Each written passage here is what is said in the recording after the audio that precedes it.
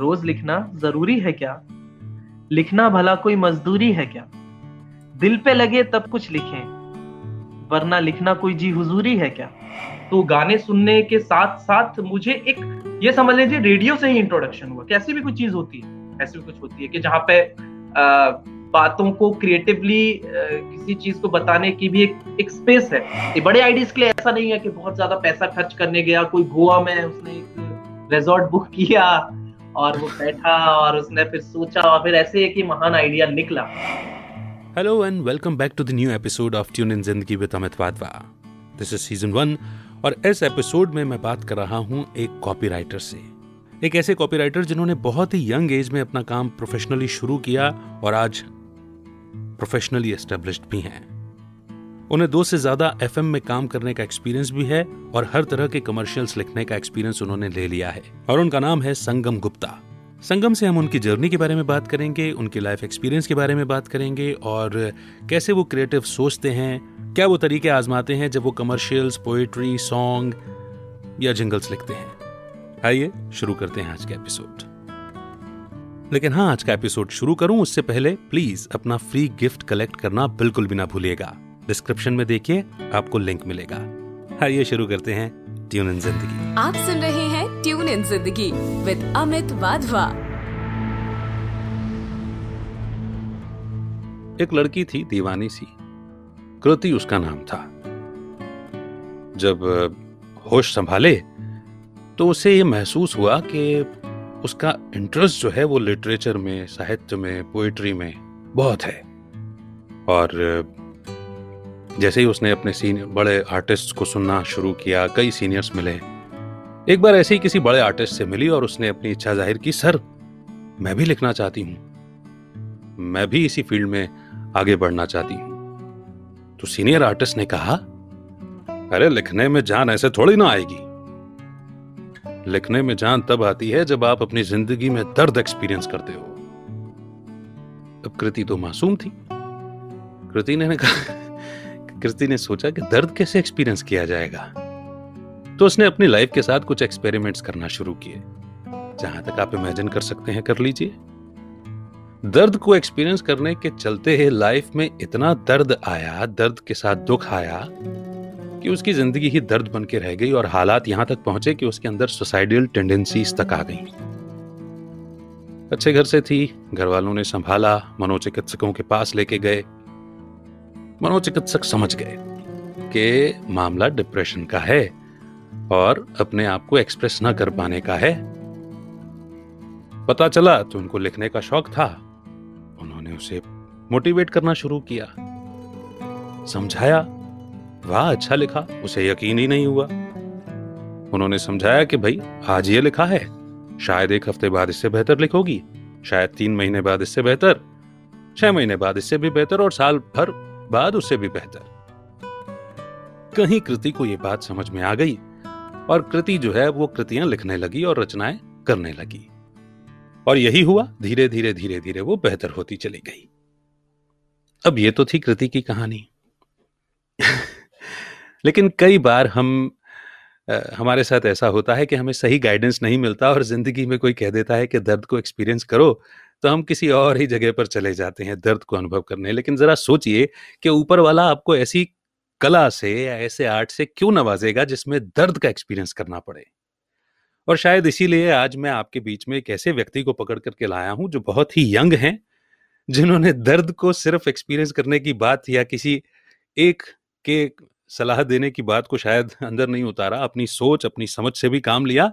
लेकिन बहुत ही young age में उन्होंने क्रिएटिव फील्ड में अपनी पहचान बनाई और आज की डेट में वो एक कॉपीराइटर के तौर पर बिग FM में जॉब कर रहे हैं। मैं आपको मिलवाने जा रहा हूं संगम गुप्ता से। अच्छी स्टोरी थी आपने जो सुनाई।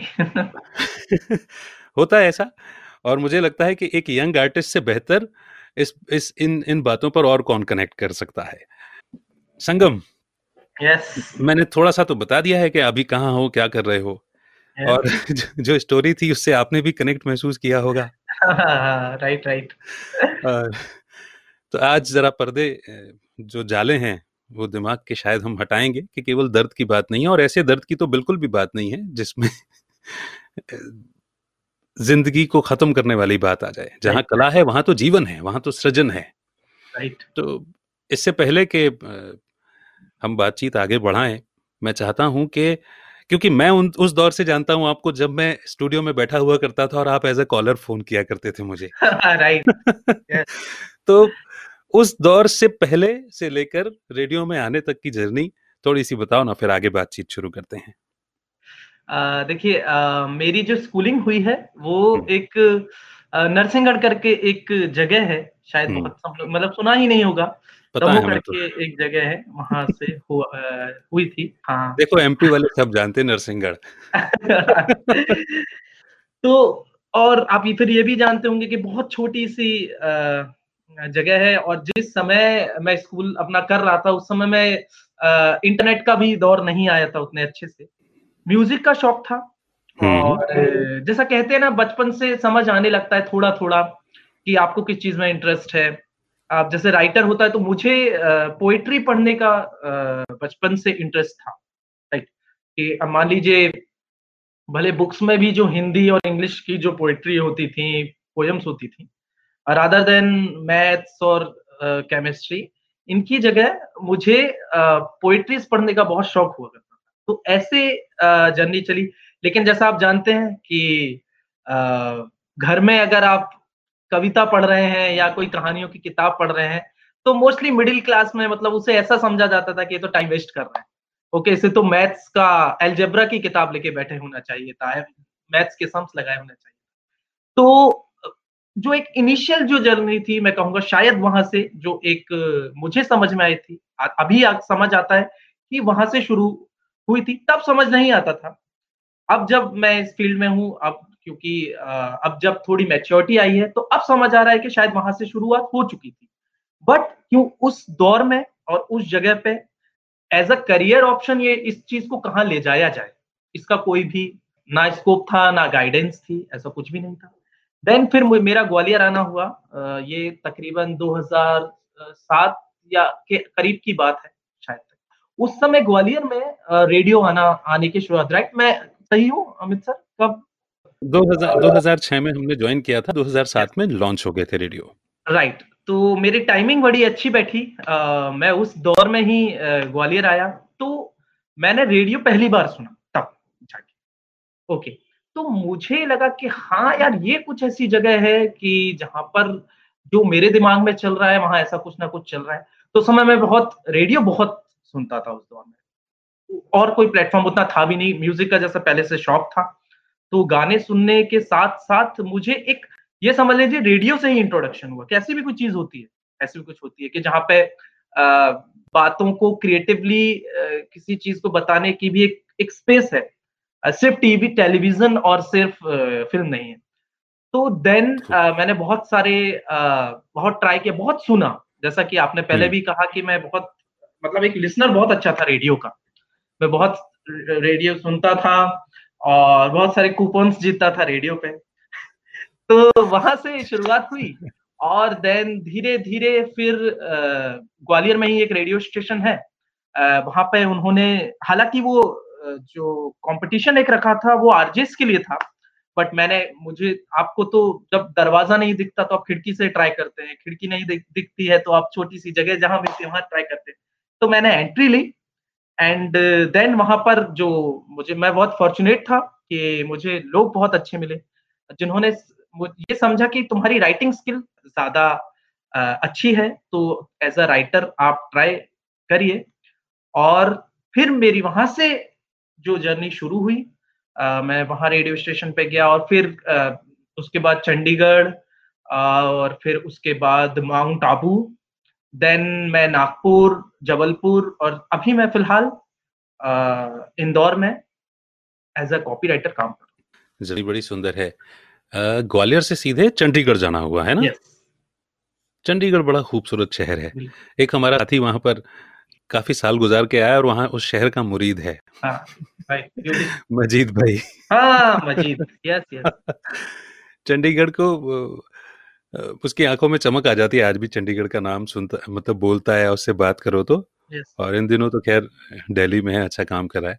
चंडीगढ़ में कैसा रहा? चंडीगढ़ में कितना समय रुकना हुआ और आपको कैसा लगा वो शहर? क्योंकि बड़ा अलग, नरसिंहगढ़ से ग्वालियर तो ठीक है, लेकिन ग्वालियर से चंडीगढ़ जाना अपना अलग एक्सपीरियंस होता है। वहाँ के बारे में बताओ। चंडीगढ़ बहुत खूबसूरत तो बहुत ही है, बहुत प्लान्ड है। मतलब जो प्लान्ड सिटीज बनी थी उनमें सबसे आई गेस सबसे जो सक्सेसफुल जो सिटी होगी वो चंडीगढ़ होगी। तो बड़ा एक खूबसूरत अनुभव था। सबसे अच्छी बात थी कि वहाँ पंजाब, हरियाणा इन 2 का बड़ा अच्छा मिक्सचर है और हाँ, आपका क्या कहते हैं हिमाचल का भी।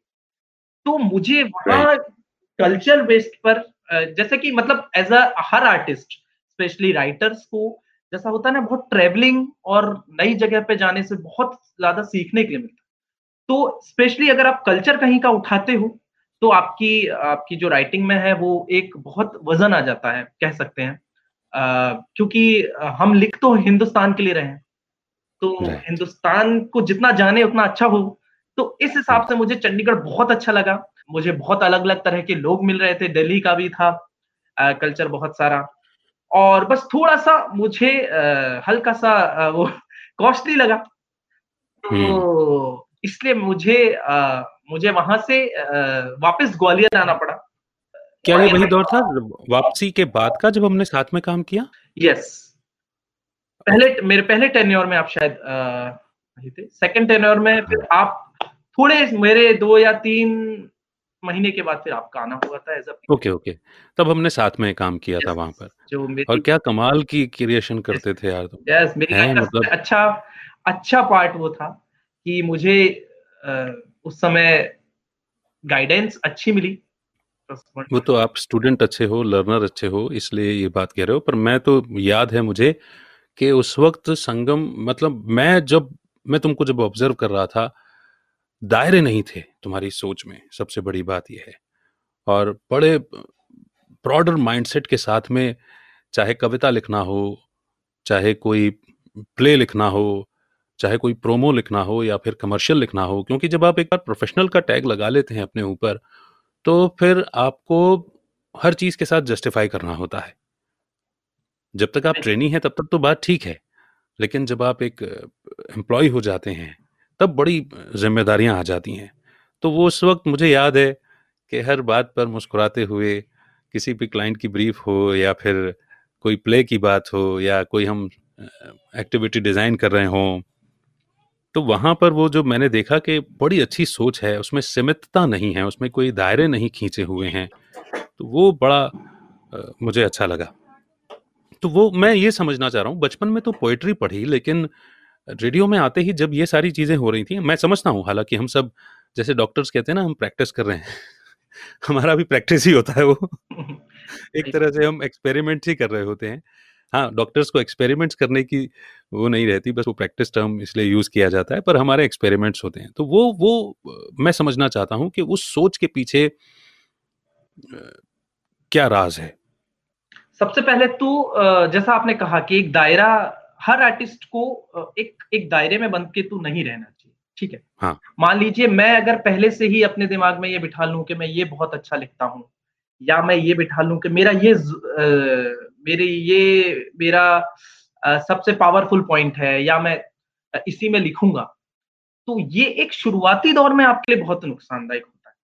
और तो ये फ़ॉर्च्यूनेटली मतलब मेरे दिमाग में नहीं आया उस समय और मैं जैसा फिर कहूँगा कि मुझे शायद गाइडेंस बहुत अच्छी मिली। आप उस समय पीएच थे वहाँ के, तो आपके संग भी बहुत कुछ सीखना हुआ। तो ये एक मैंने बहुत अच्छी चीज़ सीख ली थी कि आप अपने आप को मत बाँधिए किसी चीज़ में। ठीक है, आपकी एक स्ट्रेंथ होगी, डेफ़िनिटली होगी।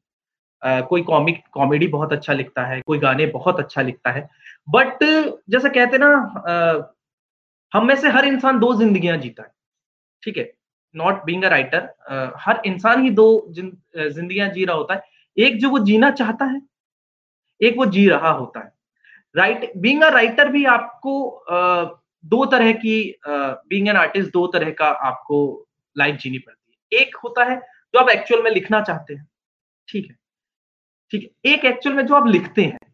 तो आप अगर प्रोफेशनली राइटिंग में उतरे हैं, तो आपके लिए क्लाइंट और ऑडियंस बहुत मायने रखती है।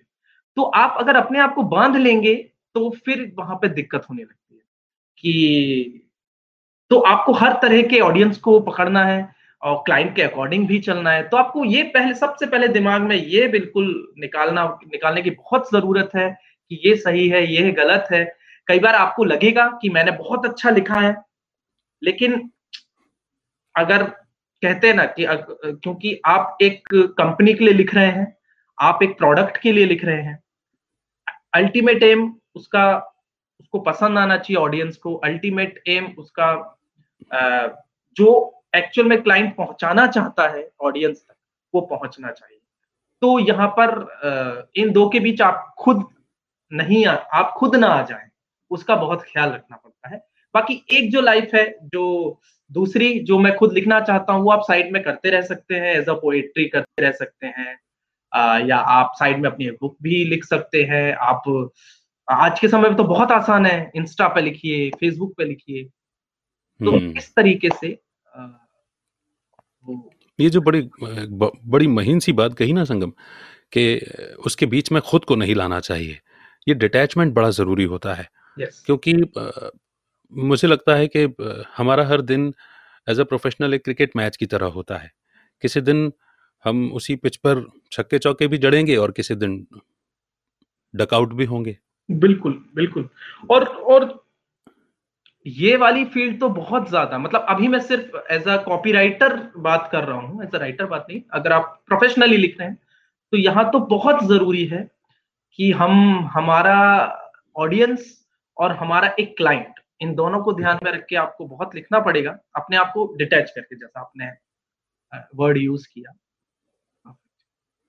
अच्छा, अक्सर ऐसा होता है ना कि कहीं ना कहीं देखिए, वो मैं मतलब हम बीच में आ ही जाते हैं, क्योंकि कई बार हम बड़े मन से कुछ कॉपी लिखते हैं कि यार क्या लिखा है मैंने, यार ये तो क्लाइंट को ज़रूर पसंद आना चाहिए या ये तो ऐसा होना चाहिए, और अक्सर करके वो नहीं आता।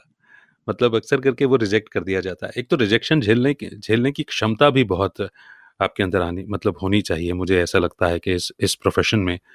क्योंकि और मैं जैसे आपसे भी बात हुई है, सुधीर दा से भी मैं बात करता हूँ, सुधीर दा से बड़ा सीखने को मिलता है। वो कहते हैं कोई भी कॉपी रिजेक्ट नहीं होती, यहाँ नहीं चली तो कोई बात नहीं, कहीं और चलेगी। Correct, correct. उनके पास तो बहुत बड़ा कलेक्शन है स्क्रिप्ट्स का, और इतना अनुभव भी हो गया उनको, खजाना खजाना रखा हुआ उन्होंने अपने पास में। अच्छा, मैं ये समझना चाहता हूँ कि ये फ्लो जो है एक क्रिएटिव व्यक्ति के अंदर, जो राइटर होता है बेसिकली, उसके अंदर ये फ्लो आता कहाँ से है? वो स्टोरीज कहाँ से ऑब्जर्व करता है? क्योंकि हर बार, हर हफ्ते, हर दिन एक नए ड्रामे, एक नए प्ले लिखने होते हैं, नई क्रिएटिविटी देनी होती है। तो from because you are too young, ये मैं किसी अनुभवी व्यक्ति से पूछूं, बड़े व्यक्ति से पूछूं, तो मुझे मालूम है कि वो कहेगा जिंदगी है भाई, ऑब्जर्व करते हुए बीती है, देखा है। लेकिन मैं यही जवाब जो है, मैं एक यंग आर्टिस्ट से भी जानना चाहता हूं कि इतनी कहानियां, इतने आइडियाज वो कहाँ से टपकाते हैं अपनी बुद्धि में? मैं आपसे ही ये मैंने एक बात सुनी थी, आप बहुत कहते भी हैं, और मैंने जब हमारे सेशंस हुआ करते थे, तब बड़ी एक आप बात कहा करते थे कि एक तानसेन बनने से पहले आपको कांसेन बनना बहुत एक जरूरी होता है। तो एक जो चीज थी, वैसे ही आपको एक राइटर बनने के लिए एक बहुत अच्छा रीडर बनना भी बहुत एक जरूरी है। पहला रीडर, डेफिनेटली ऑब्जर्विंग बहुत जरूरी है, ऑब्जर्व करना। और एक रीडिंग स्किल, मतलब आपको पढ़ने का तो शौक आई गेस होना ही चाहिए। अब हाँ, आप आपका भले जैसा मन हो आप वैसा पढ़ें, लेकिन एक एक पढ़ने से पता चलता है, आपकी नॉलेज के हिसाब से भी, आपके स्किल के हिसाब से भी, ठीक है। और ऑब्जर्व ऑब्जर्व करना बहुत जरूरी है, डेफिनेटली।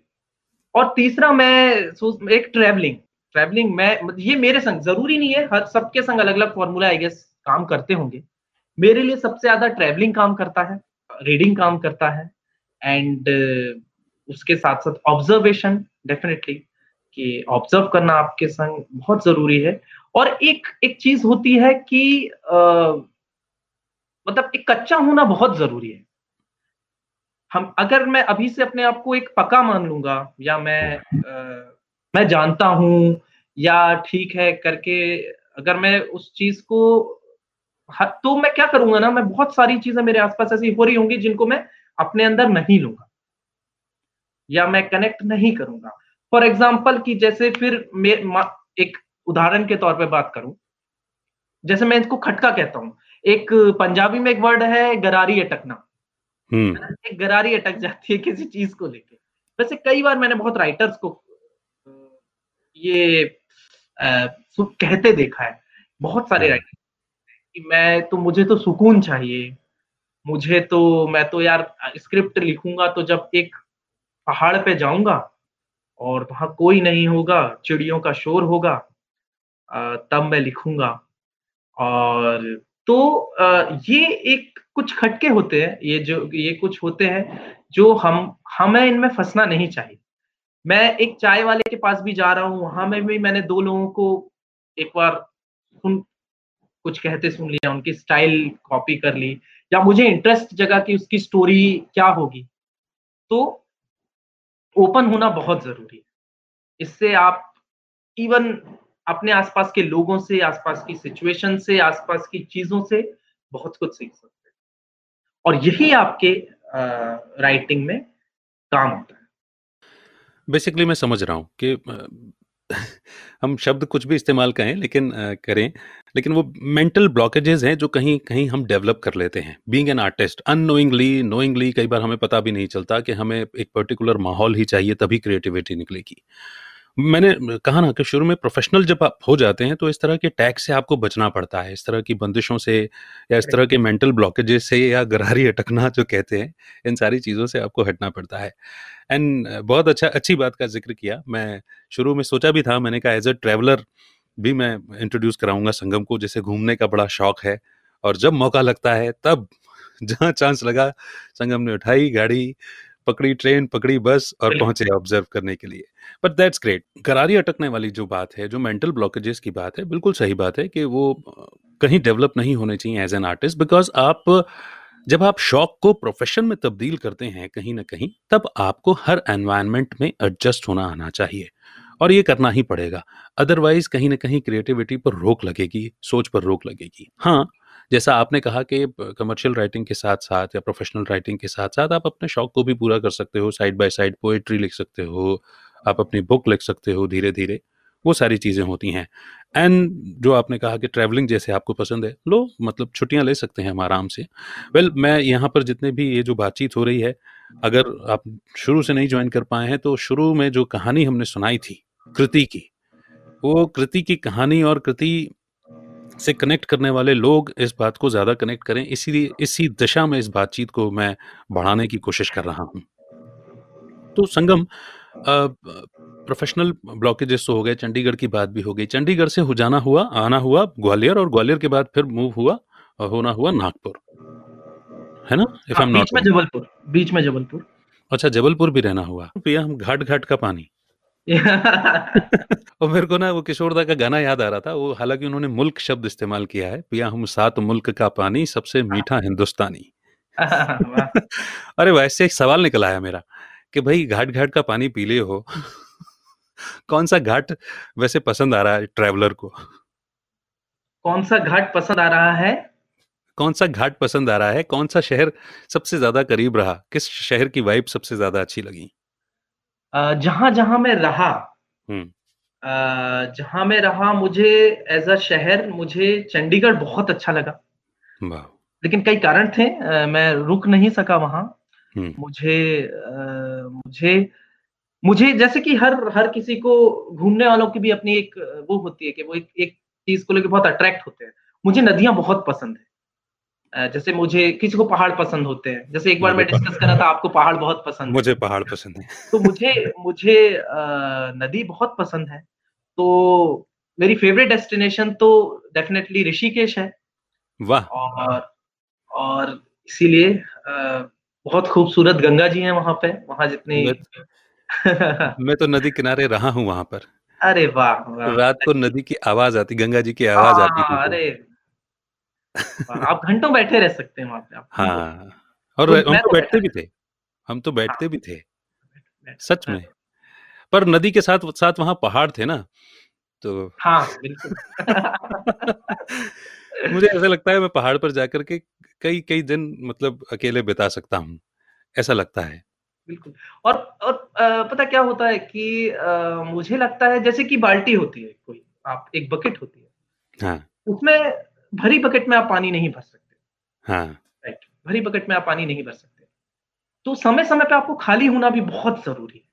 हाँ। अ, मतलब मेरा मानना है कि क्रिएटिव स्पेशली क्रिएटिव फ़ील्ड में हुँ, जितना काम करने का समय का महत्व है, उतना ही काम ना करने के समय का भी महत्व कितनी बढ़िया है। बात। तो आप जब भी घूमने जाते हैं या कभी भी कुछ बहुत अलग करते हैं राइटिंग से अपनी, कुछ भी अलग हट के करते हैं। जैसे कि मैं गुलज़ार साहब का इंटरव्यू सुन रहा था, उसमें वो कहते थे कि आपको एक ना एक कुछ मुझे आइडियाज़ ऐसे नहीं आते कि मैं बैठा हूँ टेबल पे और मुझे आइडिया। मैं गार्डनिंग कर रहा होता हूँ, तब मुझे आइडिया आते हैं। जब मैं टेबल टेनिस खेल रहा होता हूँ, तब मुझे आइडिया आते हैं। कुछ नहीं तो आप कुकिंग कर रहे होते हैं, तब आपको आइडिया। तो ऐसे ही अलग-अलग मुझे जब मैं घूमता हूँ, तो मुझे ऐसा लगता है मैं बहुत खाली हो गया होता हूँ। जैसे नदी के किनारे बैठा हूँ, तो ऐसा लगता है कि नदी के बहाव में सब जो अंदर है वो बहा बहा बहता जा रहा है। कुछ ना कुछ हमारे अंदर खाली और जब हम खाली होंगे तभी हम भरने के लिए रेडी होंगे। तो जो जो ट्रैवलिंग पे जाना हुआ या कुछ भी अपने कुछ अलग काम करना या कुछ भी ना करना भी अपने आप में बहुत इम्पोर्टेंट है, जितना काम करने का इम्पोर्टेंस है। बिल्कुल सही बात है, बिल्कुल सही बात है। वो होता यूँ है, अगर मैं साइकोलॉजी के हिसाब से समझूँ, तो ऐसा होता है कि बहुत सारे थॉट्स जब आप वर्क प्लेस पर होते हैं, तो बहुत सारे थॉट्स चल रहे होते हैं आपके माइंड में। किसी ने कहीं से आवाज़ दी, कभी सिस्टम पर कुछ ईमेल का नोटिफ़िकेशन आ गया, कहीं व्हाट्सएप का नोटिफ़िकेशन आ गया, कहीं कुछ हो गया। ब और इसी तरह से हमारा दिन चलता रहता है and everybody has a limit, क्योंकि हम अपने आप को चार्ज करते हैं। चार्ज हम 3 तरीके से होते हैं, या तो बहुत अच्छी नींद से, या फिर हम पूजा-पाठ से चार्ज होते हैं, या फिर हम मेडिटेशन से चार्ज होते हैं। क्योंकि इस माइंड जो है वो कंटिन्यूअसली थॉट्स जनरेट करता रहता है। अनकॉन्शियस माइंड में आपके वो सब स्टोर है जो आपने आज तक स्टोर किया है, पढ़ा है, ट्रैवलिंग करके देखा, सड़क पर गाड़ी चलाते देखा, रास्ते चलाते देखा, कॉफी पे बैठे, चाय की टपरी पे बैठे देखा, वो सब स्टोर हो जाता है।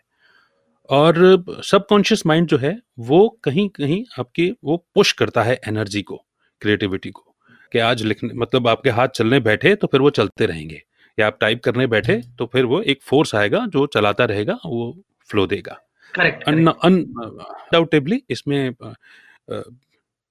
सबकॉन्शियस माइंड को हम ऊपर वाली इसकी क्योंकि कॉन्शियसनेस से भी जोड़ते हैं, परमात्मा से अगर हम बात कहें तो उसका भी क्योंकि एनर्जी से एनर्जी जब मिलती है तो फ्लो बनता है और वो फ्लो फिर निकलता है, उसी में आपका सबकॉन्शियस माइंड सपोर्ट करता है। तो कहीं जब वो खाली होने की जब आप बात करो, काम न करने वाली जो बात कर रहे हो आप, कि काम नहीं करने का भी जब महत्व है, तो जब आपकी चार्जिंग थोड़ी सी खत्म होती है एंड यू गेट टू, जो भरी हुई बाल्टी में नहीं भर सकते ना आप, कितना अच्छा शब्द आपने इस्तेमाल किया, कि जब वो बाल्टी खाली हो चुकी है और जब आप उसको भरने जा रहे हो, तो फिर आप उसको केवल भरने पर ध्यान दो।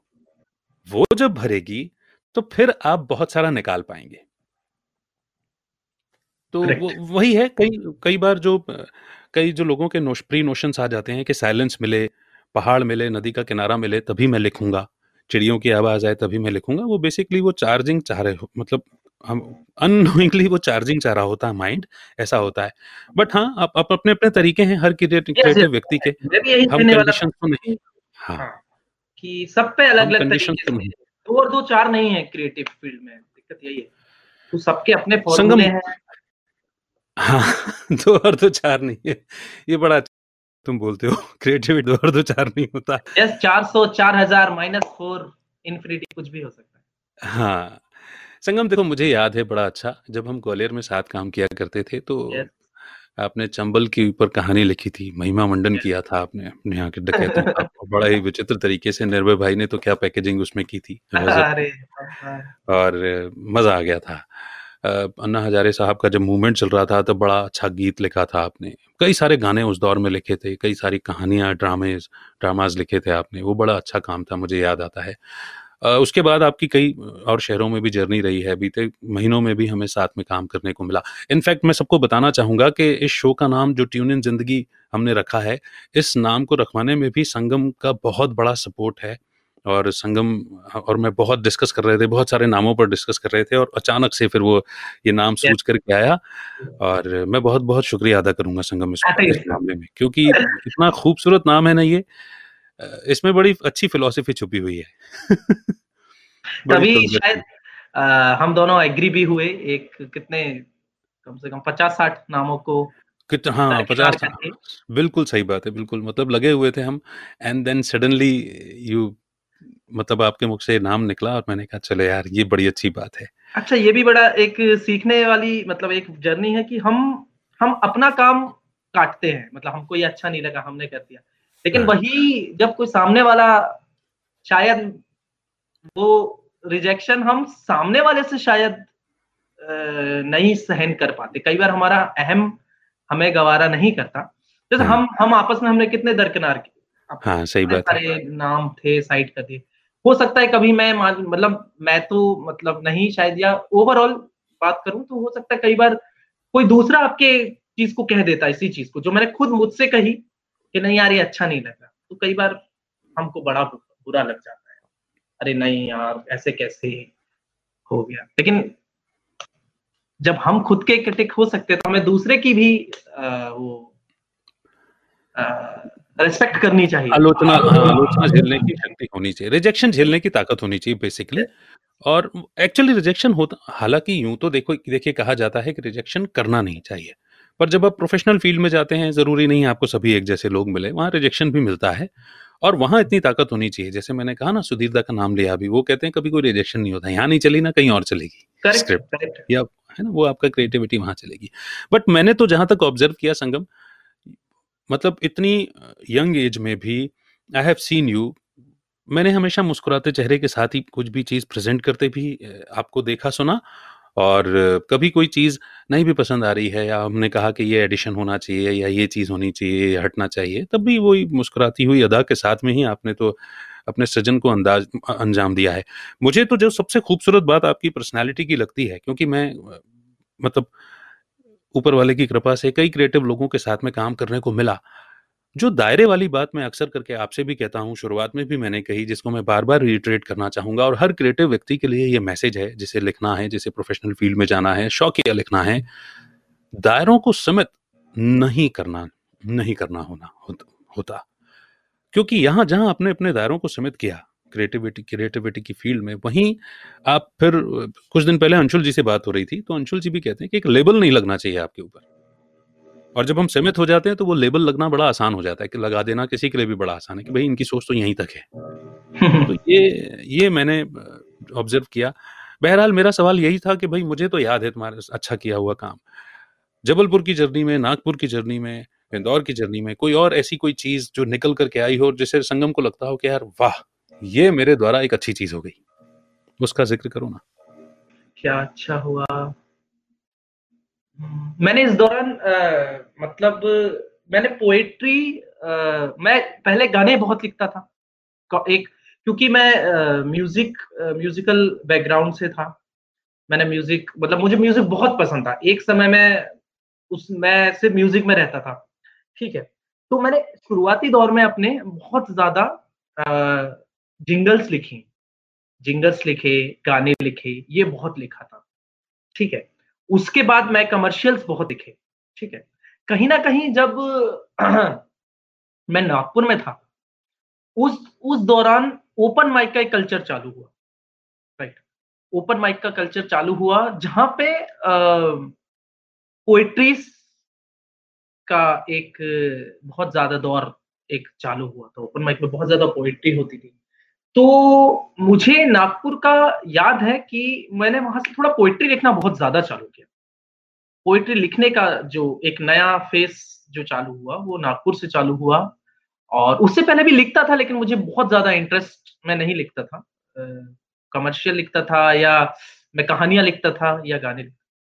तो नागपुर में मैंने बहुत ज़्यादा ओपन माइक में बहुत पार्टिसिपेट किया, और वहाँ से मेरे अंदर पोएट्री लिखने का एक मुझे बहुत शौक। और मैंने खुद को तलाशा कि पोएट्री भी मैं लिख सकता हूँ या पोएट्री लिखने में भी मुझे मज़ा आता है। तो एक उस दौरान ये बड़ा एक अच्छा हुआ कि तब से जर्नी चालू हुई तो मैं तब से थोड़ी गीत पोएट्री तो लिख। लिखे थे, पोएट्री भी लिखे। मैंने तो आज फोटो भी क्रिएटिव में वही लगाया, मेरे ख्याल से ओपन माइक वाला ही। अच्छा हाँ, हाँ, आपने जो वो एक्चुअल में हमारे ग्वालियर के ही एक सचिन भाई हैं, सचिन हाँ सृजन। हाँ, हाँ उन्होंने एक बुक लॉन्च की थी जहाँ उन्होंने 4-5 राइटर्स को के कोलैब के साथ एक बुक बनाई थी जिनकी पोएट्रीज़ थी।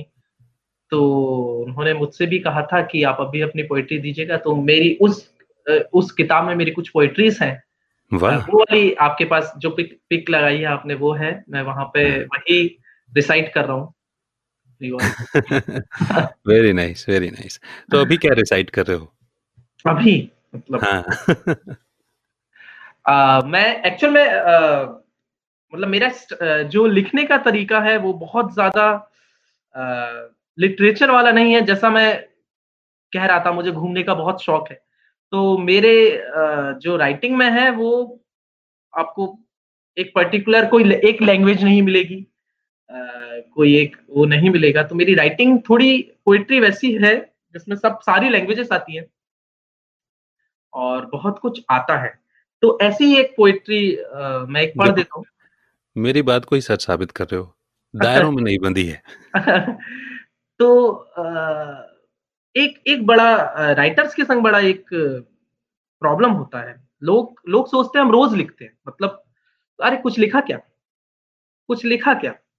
ये एक बड़ा सवाल जो है वो राइटर्स को झेलना पड़ता है। तो मुझे मुझे उसी से कुछ मैंने उस पर ही कुछ लिखा था कि जब बहुत कोई बढ़िया। पूछता है कि यार कोई क्या लिखा, क्या लिखा? तो तो मैं उनसे कहता हूँ कि रोज़ लिखना ज़रूरी है क्या? लिखना भला कोई मज़दूरी है क्या? रोज़ लिखना ज़रूरी है क्या? लिखना भला कोई मज़दूरी है क्या? क्या बात है। दिल पर लगे तब कुछ लिखें, दिल पर लगे तब कुछ लिखें, वरना लिखना कोई जी हुज़ूरी है क्या? रोज़ लिखना ज़रूरी है क्या? लिखना भला कोई मज़दूरी है क्या? दिल पे लगे तब कुछ लिखें, वरना लिखना कोई जी हुज़ूरी है क्या? मैंने देखा है अक्सर तुम्हें खाली आसमान में तारे गिनते। मैंने देखा है अक्सर तुम्हें खाली आसमान में तारे गिनते, तुम्हारे दिल में भी कोई ख्वाहिश अधूरी है क्या? मैंने देखा है अक्सर तुम्हें खाली आसमान में तारे गिनते, तुम्हारे दिल में भी कोई ख्वाहिश अधूरी है क्या? तुम्हारी और उसकी उंगलियों की लकीरें एक जैसी हैं। तुम्हारी और उसकी उंगलियों की लकीरें एक जैसी हैं, मजबूरी में लिखना तुम्हारी भी मजबूरी है क्या? तुम्हारी और उसकी उंगलियों की लकीरें एक जैसी हैं, मजबूरी में लिखना तुम्हारी भी मजबूरी है क्या? दिख जाते हो आजकल हर महफिल में, दिख जाते हो आजकल हर महफिल में, हम्म। तुमसे तुम्हारी आजकल दूरी है क्या? वाह वाह। दिख जाते हो आजकल हर महफिल में, तुमसे तुम्हारी आजकल दूरी है क्या? माना मेरे लिखने से कुछ होता नहीं, क्या माना बात। मेरे लिखने से कुछ होता नहीं, हर बात से कुछ ना कुछ हो ये ज़रूरी है क्या? माना मेरे लिखने से कुछ होता नहीं, हर बात से कुछ ना कुछ हो ये ज़रूरी है क्या? तो ये एक एक पोएट्री कह लीजिए इसको, आप गज़ल कह लीजिए, जो कहना है आप कह लीजिए। तो ये एक बड़ी अच्छी शौक थी, है। और बड़े सुंदर शब्द इस्तेमाल किए, और गहराई भी थी बकायदा। दिख जाते हो हर रोज महफिल में, आजकल तुम्हारी तुमसे दूरी है तुमसे क्या? तुम्हारी आजकल दूरी। दूरी है क्या? तो कितना अच्छा थॉट है वो। बहुत खूब, बहुत खूब, बहुत खूब। देखो, ये तो पोएट्री थी, अच्छी बात है ओपन माइक में परफॉर्म करने के लिए, पर मैं तो कह रहा हूँ ना कि उस वक्त आपने मेरे साथ में रहते कई गाने भी लिखे, वो भी बड़े अच्छे थे। न्यू ईयर वाला सॉन्ग भी मुझे याद आता है, वो तो कई अक्सर मैं गुनगुनाता हूँ। तो संगम, आपके प्रोफेशन में, कॉपी राइटिंग प्रोफेशन में बेसिकली किस किस तरह की राइटिंग आपको करनी पड़ती है? मतलब अ, आप कमर्शियल्स लिखते हैं, आप जिंगल्स भी लिखते हैं, यप आप कई बार स्टोरीज भी लिखते हैं, तो वो ओवरऑल कितने तरह के फॉर्म होते हैं? मतलब क्या क्या लिखना पड़ता है राइटिंग में?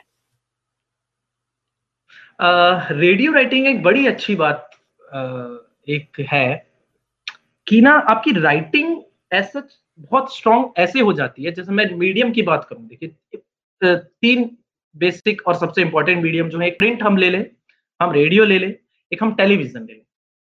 तो प्रिंट में आपको अगर एक कार, बहुत अच्छी कार है कोई, बहुत एक सेडान है और एक बहुत खूबसूरत कार है, आपको कुछ करना नहीं है, उसकी पिक्चर बस लगा देनी है, ठीक है। Same goes with video, video में भी आपको कुछ उसको कार को डिस्क्राइब करने की ज़रूरत नहीं है। आपको एक कार की एक वीडियो दिखा देनी है, वो और ज़्यादा आसान है।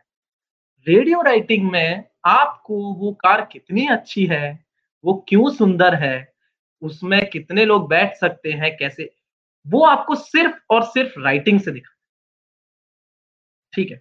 तो एज़ अ राइटर मैं मानता हूँ सबसे मज़ेदार, मैं उसको ये नहीं कहूँगा, मैं कम-ज़्यादा नहीं कहूँगा, लेकिन जो सबसे ज़्यादा मज़ेदार जो चीज़ है, वो रेडियो राइटिंग में आपको ये सबसे अच्छी ताकत आपको पास होती है कि आपको अपनी स्किल बनाने का बड़ा अच्छा मौका मिलता है, इस तरह से।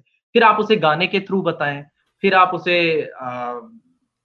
अतिशयोक्ति अलंकार से बताएँ, आप कैसे भी बताएँ। लेकिन आपको रेडियो में एक ये सबसे अच्छी पावर होती है कि आप, और इसके साथ-साथ आप सब लिखते हैं। आपको रेडियो में, जैसा कि आपका सवाल था, क्या-क्या लिखना होता है, तो कमर्शियल्स होते हैं, मेन तो कमर्शियल होते हैं, जो आप जहाँ से पापी पेट का गुज़ारा होता है। वो कमर्शियल आपको लिखने होते हैं। अब कमर्शियल बिल्कुल। के लिए आप कई फॉर्म में लिख सकते हैं, उसमें आप कन्वर्सेशनल डाल सकते हैं, जहाँ 2 लोग बात करते हुए बात कर रहे हैं, एक आप उसको जिंगल के फॉर्म में बता सकते हैं, गाना गाते हुए, आप मोनोलॉग बता सकते हैं, एक आदमी बस डिस्क्राइब कर रहा है। तो कमर्शियल इज़ मतलब ये सबसे इम्पोर्टेंट है। राइट। दूसरा होता है अ, आप आप प्रोग्रामिंग के लिए एक डिपार्टमेंट होता है जहाँ आरजेस बोलते हैं, या दिवाली आई, उसमें आप स्पाइक्स लिखते हैं। स्पेशल डेज़ होते हैं। दिवाली पे आपने मान लीजिए अ, सबसे ज़्यादा तंग तो मैंने इसी के लिए किया है ना। और सबसे ज़्यादा ग्रोथ भी आई गेस आपके तंग करने से ही आई है, जो हुई है। तो आपको एक वो लिखना होता है कि आप कैसे एक त्योहार को, एक कैसे एक इवेंट को आप कैसे और खूबसूरत बता सकते हैं, क्या एक नया नज़रिया दे सकते हैं, ये होता है। एक स्पार्कलर आपको लिखना होता है, क्योंकि बीइंग अ रेडियो या टेलीविज़न एंटरटेनमेंट इंडस्ट्री में आते हैं ये सभी। रेडियो हमारा स्पेशली एफएम रेडियो तो एंटरटेनमेंट इंडस्ट्री में आता है।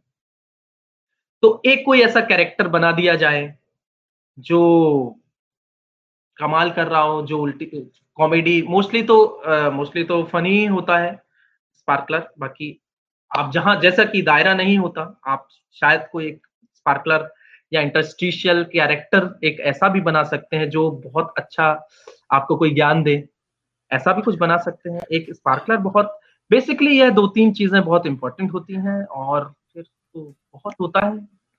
शायद मैं कुछ भूल रहा हूँ तो आप बताइए? नहीं, नहीं, नहीं, बिल्कुल ठीक है। Basically commercials, promos, stories, jingles, sparklers, और स्पार्कलर्स के लिए जो आप कह रहे थे कि बेसिकली वो फ़नी या कॉमेडी होता है, वो होता है सिर्फ़, उसकी डेफ़िनेशन इसलिए ऐसी बन गई है क्योंकि कई बार रेडियो में रेडियो जॉकीज़ कोई बात नहीं कह पाते हैं क्योंकि उनकी अपनी एक इमेज बंधी होती है। हाँ, राइट। उस इमेज से या उस दायरे से बाहर जाकर के अपनी बात को कम्युनिकेट करने के लिए वो कैरेक्टर्स डेवलप किए जाते हैं, और चूंकि ज्यादातर वो कटाक्ष होता है, स्लैपस्टिक ह्यूमर भी होता है कई बार, तो इस वजह से वो कैरेक्टर्स के थ्रू कम्युनिकेट किए जाते हैं, जैसा कि हम गुस्ताखी माफ देखते हैं टेलीविजन पर, तो उसके राइट। कई उदाहरण रेडियो पर भी मिल जाते हैं। संगम, उस मुझे इसमें लगता है कि यहाँ पर एक और इम्पॉर्टेंट एस्पेक्ट भी डिस्कस होना चाहिए। कमर्शियल, हालांकि जो कमर्शियल्स की आप बात कर रहे थे, आपने समझाया भी सही कि कुछ कैरेक्टर ड्रिवन होते हैं, कुछ प्रोडक्ट की यूएसपी ड्रिवन होते हैं, कुछ केवल अनाउंसमेंट और फीचर्स बताते हुए इस तरह के होते हैं। अ, लेकिन कई बार, जैसे रेडियो कमर्शियल की आपने बात भी की कि बड़ी खूबसूरती उसमें यह है कि पिक्चर नहीं है, विजुअल्स नहीं है, आप अपने शब्दों के through theatre of mind create कर रहे हो, which is the USP of radio, और आप अपनी बात को, उस प्रोडक्ट के फीचर को बहुत अच्छी तरह से डिस्क्राइब करते हो एंड कन्विंस करते हो आगे क्लाइंट या कंज्यूमर को कि ये प्रोडक्ट आपके लिए बेहतर है। अब बात इतनी सी है कि उस, चाहे वो कमर्शियल क्रिएटिव 10 सेकंड का हो, चाहे वो 20 सेकंड का हो, चाहे वो 30 सेकंड का हो, लेकिन और जैसे जैसे ड्यूरेशन कम होती चली जाती है, वैसे वैसे एक कॉपीराइटर के लिए या एक क्रिएटिव व्यक्ति के लिए बड़ा मुश्किल होता है कि उस 10 सेकंड में वो स्टोरी बिल्ड करना और प्रोडक्ट के फीचर के साथ में उसको बता देना कि ये रही बात भाई। मुझे लगता है कि एक क्रिएटिव व्यक्ति के लाइफ में सबसे बड़ा चैलेंज, क्योंकि कोई भी चीज हो उसका बेस जो है वो राइटिंग होती है। चाहे आपने म्यूजिक की बात कही, आप म्यूजिक से बहुत कनेक्टेड हैं, तो म्यूजिक में भी अगर कोई सॉन्ग बन रहा है तो सॉन्ग तब तक कैसे बनेगा जब तक कि पोएट्री नहीं लिखी गई, गाना लिखा नहीं गया। उसको सिंगर कैसे गुनगुनाएगा या उसको म्यूजिशियन कंपोजर कैसे सुर देगा, तो वहां भी बेस राइटिंग है। हम जो एजुकेशन लेते हैं, जो लर्निंग लेते हैं, उसका भी बेस अल्टीमेटली राइटिंग है। बेसिकली हर चीज का बेस राइटिंग है। आज हम इतनी सारी बात कर रहे हैं, भाषा में बात कर रहे हैं, कम्युनिकेट कर रहे हैं, इसका बेस भी राइटिंग है। बोली जाती है मगर जब तक लिपि नहीं बनी तब तक सीखेंगे कैसे, सिखाएंगे कैसे। ए फॉर एप्पल या अ से अनार हमने पढ़ा है, लिखा है, आधार है उसका। तो क्रिएटिव फील्ड में सबसे बड़ा चैलेंज जो है वो राइटिंग होती है। और राइटिंग में जब उस राइटिंग को यूं तो दायरों में नहीं बांधा जाता, लेकिन फिर भी कमर्शियल वर्ल्ड है और किसी भी चीज की एक सीमा तो होती है, तो कहीं ना कहीं उसको 30 सेकंड में, 20 सेकंड में, 15 सेकंड में, 10 सेकंड में कई बार उसको आपको डिपिक्ट करना पड़ता है कि this is the product and this is the story behind that product, through the character, through the USP, through your lines. आप उसको डिपिक्ट करते हो, कन्विंस करते हो कि ये रही वो चीज। तो वो जो 10 सेकंड में स्टोरी बिल्ड करना होता है, वो जो 15 सेकंड में स्टोरी बिल्ड करना होता है, वो स्टोरी कैसे बिल्ड की जाती है? ये तो सबसे बड़ा चैलेंज है जो मोस्टली राइटर्स और जो भी क्रिएटिव फील्ड में है वो फेस करते हैं, क्योंकि रेडियो हो या टेलीविजन है, वहां सेकंड्स ही बिचते हैं। तो एग्जैक्टली। और हर क्लाइंट की ये दिली इच्छा होती है कि 10 सेकंड का तो ऐड हो, उसमें हमारा 4 बार नाम भी आ जाए, उसमें हमारे प्रोडक्ट की यूएसपी भी आ जाए। तो स्टोरी लाइन के लिए तो बहुत कम जगह बचती है ऐसे एडवर्टाइजमेंट में। लेकिन इसका एज़ सच कोई मतलब फ़ॉर्मूला तो नहीं कहूँगा, बट एक चीज़ है जो मैं बहुत ज़्यादा वो करता हूँ कि आप शुरुआती 2-3 सेकंड जो हैं, उसमें आप कुछ ऐसा अट्रैक्टिव, कुछ ऐसा यूज़ करें जिससे अटेंशन ग्रैबिंग हो जाए। फिर 10 सेकंड में आप कोई बहुत बड़ी स्टोरी तो नहीं बता सकते, राइट? राइट।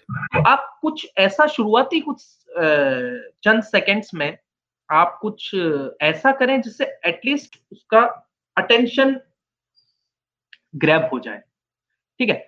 जैसे कि मैं एक बड़ा अच्छा कमर्शियल सुना था। उसमें शुरुआत के 5 सेकंड में सिर्फ आदमी ने चिल्लाया राइट। ये, और एंड में बस सिर्फ ये 2 लाइन थी। ये आवाज बस सिर्फ आपका ध्यान खींचने के लिए थी। अपना टैक्स 31 मार्च तक जमा करें। बहुत बढ़िया, बहुत सुंदर creative. And this is what creativity is basically, when you are given some limitations कि उतने में ही आपको ये प्रोजेक्ट करना है, ये चीज है, और उस दायरे के अंदर में आप अपना बेस्ट निकाल लेते हो। हम सब अगर रेडियो की फील्ड में या क्रिएटिव, मुझे ऐसा लगता है, मुझे अपना मालूम है कि मैं एडवर्टीजमेंट्स देख करके अट्रैक्ट हुआ हूं क्रिएटिव फील्ड्स की ओर। टेलीविजन के शुरुआती दौर में जो एडवर्टीजमेंट्स आया करते थे वो मुझे इतने अच्छे लगते थे। जैसे पता नहीं किसी को मालूम है कि नहीं, वोल फॉर्म करके केचप का एक एडवर्टीजमेंट आया करता था। थोड़ा केचप ट्राई करो, वो कहता है केचप होता कद्दू भरा, वो कहती है इसमें कद्दू नहीं जरा। वो जिंगल था बेसिकली, निरमा का जिंगल कह लो या बजाज है ना। वो जब मैं छोटा बच्चा था, हम पंजाबी मोहल्ले में रहते थे, एडवर्टीजमेंट्स वर्ड भी हमें नहीं पता था। वो मशहूरियां करके कहते थे हमारे बड़े उसको कि मशहूरियां हैं, मशहूरियां आदि पियां हैं। तो मतलब मुझे ऐसा लगता था कि मैं बहुत ज्यादा जो भी टेलीविजन पर आ रहा होता था, मेरे लिए सबसे ज्यादा इंटरेस्टिंग टाइम जो होता था वो यही कमर्शियल ब्रेक का होता था। भूल न जाना इसकी बलबलाना, है ना। और पता है बहुत सारे, सॉरी मैं बीच में लो, मतलब बहुत सारे लोग कमर्शियल के टाइम पे स्किप कर देते थे। मतलब बहुत लोगों में आदत होती है कि कमर्शियल टाइम में बंद कर दो। लेकिन मेरे संग भी ऐसा ही होता था कि मैं भी कमर्शियल जब आता था वो मेरे लिए सबसे अच्छा पार्ट होता था। I used to enjoy it, हाँ। क्योंकि 10 सेकंड में, 15 सेकंड में, 20 सेकंड में वो अपनी चीजों को कम्युनिकेट करते थे। हालांकि ठीक है, पहले बहुत जिंगल का दौर था, फिर धीरे धीरे कमर्शियलाइजेशन बढ़ता चला गया। अब आजकल छोटे छोटे ऐड बनते हैं, मगर वो कितना सुंदर उदाहरण है कि one man is screaming highest point पर जाकर के, और ये भैया आपका ध्यान खींचने के लिए था, टैक्स जमा कर देना, नहीं तो ऐसे ही चिल्लाना पड़ेगा। हाँ, सीधी 10 सी बात सेकंड है। में आप और क्या भी करेंगे। हाँ, और ऐसे तमाम उदाहरण हैं, ऐसे तमाम उदाहरण होंगे जब इस तरह की चीजें निकलती हैं। कई बार मैं वो जो पंच लाइन्स होती है ना प्रोडक्ट की, हुँ। उसके ऊपर भी बड़ा ऐसी वही होता है कि इसकी पंच लाइन ऐसे निकल गई, बातों बातों में निकल गई, ठंडा मतलब कोका कोला। मैंने भी जितना सुना है, जितना भी बड़े काम हुए वो ऐसे ही हुए हैं, वो करने से नहीं हुए, वो हो गए। इम्प्रोवाइज़ेशन कह लो उसको, या बैठे-बैठे 4 लोगों में आइडिया आ गया। इसी तरीके से मैंने ज़्यादा से ज़्यादा यही सुना है कि आइडियाज़ ऐसे ही, बड़े आइडियाज़ ऐसे, बड़े आइडियाज़ के लिए ऐसा नहीं है कि बहुत ज़्यादा पैसा खर्च करने गया, कोई गोवा में उसने एक रिज़ॉर्ट बुक किया और वो बैठा और उसने फिर सोचा और फिर ऐसे एक ही महान आइडिया निकला। मेबी 1 आध 2 ऐसे भी निकले होंगे, लेकिन अगेन कोई फ़ॉर्मूला नहीं है। बहुत अच्छी-अच्छी चीज़ें बहुत आसानी से भी निकल आती हैं। Right, right, right. मैं सेकंड पॉइंट की ओर बढ़ना चाहूंगा। When we write a commercial, when we write a creative, तो मेजॉरिटी ऑडियंस या व्यूअर्स उससे कनेक्ट कर जाएं, है ना? क्योंकि कनेक्ट नहीं किया तो क्या ना, दिल को लगनी चाहिए। आपने भी बात कही कि दिल को लगनी चाहिए, तो मैं लिखूं रोज, रोज क्या लिखूं, है ना? तो वो जो दिल को लग जाए, वो जो कनेक्ट बैठ जाए, उस कनेक्ट को बैठाने के लिए वो क्या फार्मूला आप यूज करते हो? देखिए सबसे पहला तो वही है कि जब कोई भी ब्रीफ आता है या कोई प्रोडक्ट है किसी के, इवन जब फ़िल्म भी बनाते हैं, तो सबसे पहला एक जो होता है, हमें अपना टीजी डिफाइन करना बहुत ज़रूरी है। कहते हैं कि if you define your TG, your work become easy. तो आपको सबसे पहला काम, आपका आपका टीजी आपको पता हो गया कि हाँ, कि अगर मैं मसलन मैं एक, मान लीजिए एक सॉफ्ट ड्रिंक का ऐड बना रहा हूँ, तो मुझे ज़्यादातर मेरा टीजी जो होगा वो मुझे ज़्यादा यंग होगा, राइट? ठीक है।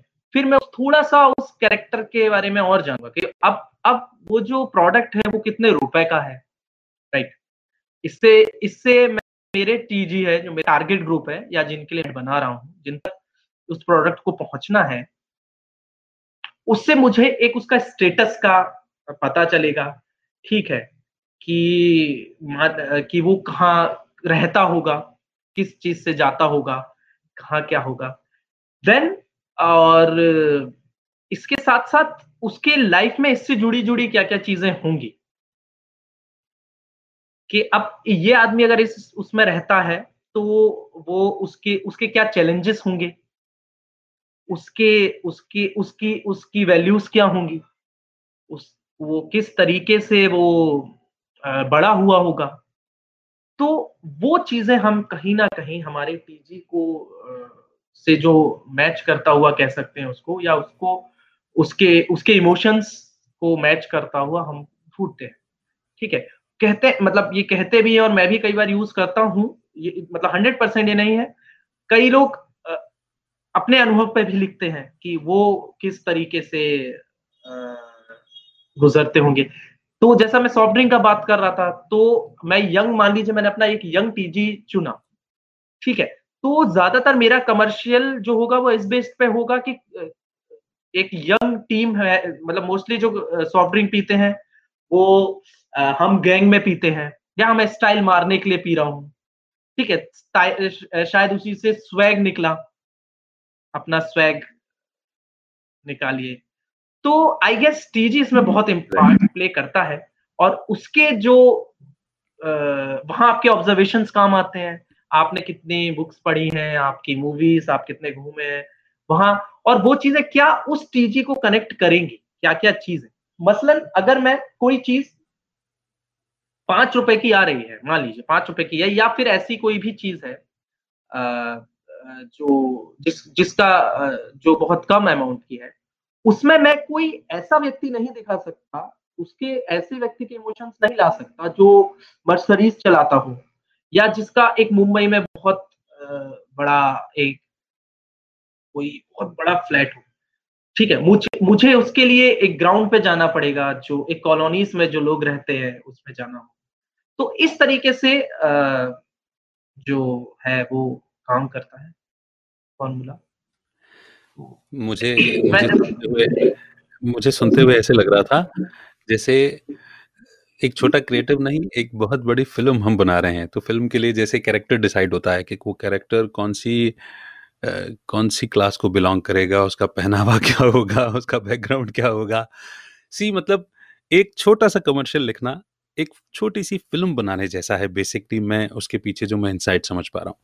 क्योंकि कई बार कई बार ऐसा होता है, आप भी ऐसा एक्सपीरियंस करते होंगे क्योंकि मैं जब लिखता था उन दिनों, कई बार ऐसा होता था कि क्लाइंट को नहीं मालूम होता था कि वो क्या चाहते हैं, राइट, वो फाइनल क्या डिलीवर करवाना चाहते हैं। कई बार हमें ढूँढना पड़ता होता था उनसे बातें करके या उनको समझ करके, अच्छा ये इनका फीचर है, ये इनकी इनसाइट है या ये इनकी अंडरस्टैंडिंग है, इस चीज़ पर ये फ़ोकस करना चाहते हैं और अगर ये बता दिया हमने, तो ये इनको पसंद आ जाएगा। और कई करेक्ट, बार ये होता था कि ये इनको बता दिया, इनको पसंद तो आ जाएगा, लेकिन हमारी ऑडियंस को या जो उनका टीजी है, उनको समझ में नहीं आएगा। तो वो फिर 2 ऑप्शन बनाकर देना, 2 छोटी-छोटी फ़िल्में बना कर के देना। एक सामने वाले के माइंडसेट की, एक अपने माइंडसेट की। करेक्ट और है। मुझे लगता है कि चाहे हम कमर्शियल राइटिंग करें या हम अपने शौक के लिए कुछ लिखें, कहीं न कहीं मुझे ये तो मालूम हो कि मैं किसके लिए लिख रहा हूँ। बिल्कुल, टीजी आपको आपका टीजी या आपको आपकी ऑडियंस की पहचान होना बहुत ज़रूरी है। और क्लाइंट की बात करें तो क्लाइंट को आप डेफ़िनेटली हमें 2 ऑप्शंस तो देने ही होते हैं। बहुत ज़्यादा ये चैलेंज आता है, क्लाइंट नहीं समझ पाता कि क्योंकि अ, एक बात और भी है कि हम क्रिएटिव हैं, क्लाइंट क्रिएटिव नहीं है। ठीक है, क्लाइंट क्रिएटिव नहीं है तो वो कई बार नहीं नहीं समझता, तो उसको कई बार समझाना भी पड़ता है, जो आप वर्बली भी समझा सकते हैं, कई बार आप वर्बली समझे, कई बार वो नहीं मानता है। तो आप भैया आप 2 ऑप्शंस उसके सामने रखिए, भैया आप जैसा आप चाहते हैं और जैसा कि मैं चाहता हूँ कि ऐसा चलेगा, तो बाकी बिल्कुल। आपकी किस्मत वो क्या चुनता ये भी बात बिल्कुल सही है। पर जैसा आपने एक बात कही कि हम क्रिएटिव हैं, क्लाइंट क्रिएटिव नहीं, पर कई बार ये चैलेंज भी आता है कि सामने वाला तो ये मान कर के बैठा है कि वो क्रिएटिव है। है। ये सबसे बड़ा चैलेंज। वो कई बार बड़ा पेनफुल हो जाता है, मुझे ऐसा लगता यस, यस, है। यस। कनेक्ट हो गया, फॉर्मूला हो गया, और क्या ऐसी चीज़ होती है राइटिंग में जिस बात का बहुत विशेष ध्यान रखना पड़ता है? हाँ, टाइमलाइन। टाइमलाइन कि इतने समय के अंदर ही आपको क्रिएटिविटी परोसनी है, इतने समय के अंदर ही आपको एन नंबर्स ऑफ क्रिएटिव लिख करके देने ही हैं। वो उसका पेन और उसके तरीके सॉल्यूशन। करेक्ट। अब जैसे कि बात करें किसी को डॉक्टर बनना है, तो डेफ़िनेटली वो अ, मेडिकल की पढ़ाई करता है, ठीक है? किसी को इंजीनियर बनना है, तो वो इंजीनियरिंग की पढ़ाई करता है। मोस्टली क्या प्रॉब्लम क्या होती है, कई बार लोग ये नहीं समझ पाते हैं, कई बार लोगों को ये समझ में हो जाता है। राइटिंग के लिए भी आपको एक प्रोसेस से गुज़रना होता है, वो भी अपने आप में एक प्रोफ़ेशनल है। हालाँकि बहुत एक्सेप्टेंस बहुत उसकी बहुत कम है। राइटिंग हो, एक्टिंग हो, आपकी इवन पेंटिंग हो या एनीथिंग कुछ भी क्रिएटिव है, उसका भी एक एक एक प्रोसेस से तो आपको गुज़रना होता है, जहाँ पर आप बहुत किताबें पढ़ते हैं, जहाँ पे आप सीखते हैं, जहाँ पे वर्कशॉप्स लेते हैं, जहाँ पे कई लोग इसकी प्रोफ़ेशनल पढ़ाई भी करते हैं, ठीक है ना? तो ये सब चीज़ें जो हैं, वो आपको धीरे-धीरे आपका जो स्किल है आप जितना ज़्यादा उसको निखारते जाते हैं, जितना ज़्यादा पढ़ते जाते हैं, जितना ज़्यादा सीखते जाते हैं, तो उससे आता जाता है। क्योंकि बहुत सारे लोग कई बार आपको पता है मतलब राइटिंग तो फिर भी बहुत एक बात की बात है। जिसको आरजे जिसको आरजे बनना है या जिसको रेडियो पे बोलना है, उसे लगता है कि बस बोलना आता है तो मतलब सिर्फ़ आरजे आप बन आरजे का काम सिर्फ बोलना होता है। जैसे मैं बचपन में ना सोचता था कि फौजी तो बस बंदूक चलाता है। जिसको बंदूक चलाना आता है, वो फौजी है। आपको बंदूक ही तो चल बंदूक लेकिन हमें पता है उसका एक प्रोसेस उसका कितना कठिन प्रोसेस है और इसके अलावा भी कितना कुछ करना होता है, वो एक आप हमको धीरे धीरे समझ में आता है। तो इसी तरीके से इसका भी राइटिंग का भी एक प्रोसेस है, स्किल है जिसको आप धीरे-धीरे फाइन करते जाते हैं, बहुत ज़्यादा मूवीज़ देखते हैं रिलेटेड आपके आर्ट के रिलेटेड आप चीज़ें पढ़ते हैं और धीरे-धीरे आपको ये स्किल डेवलप आ जाती है। और सीखना तो एक रेगुलर प्रोसेस है, तो आप सीखते रहते हैं। मतलब लिखने का बेस भी पढ़ना ही है। या डेफ़िनेटली पढ़ना तो मतलब है ही। और मतलब वही बात जो मैंने पहले कही थी कि तानसेन बनना है तो तानसेन बनना बहुत ज़रूरी है।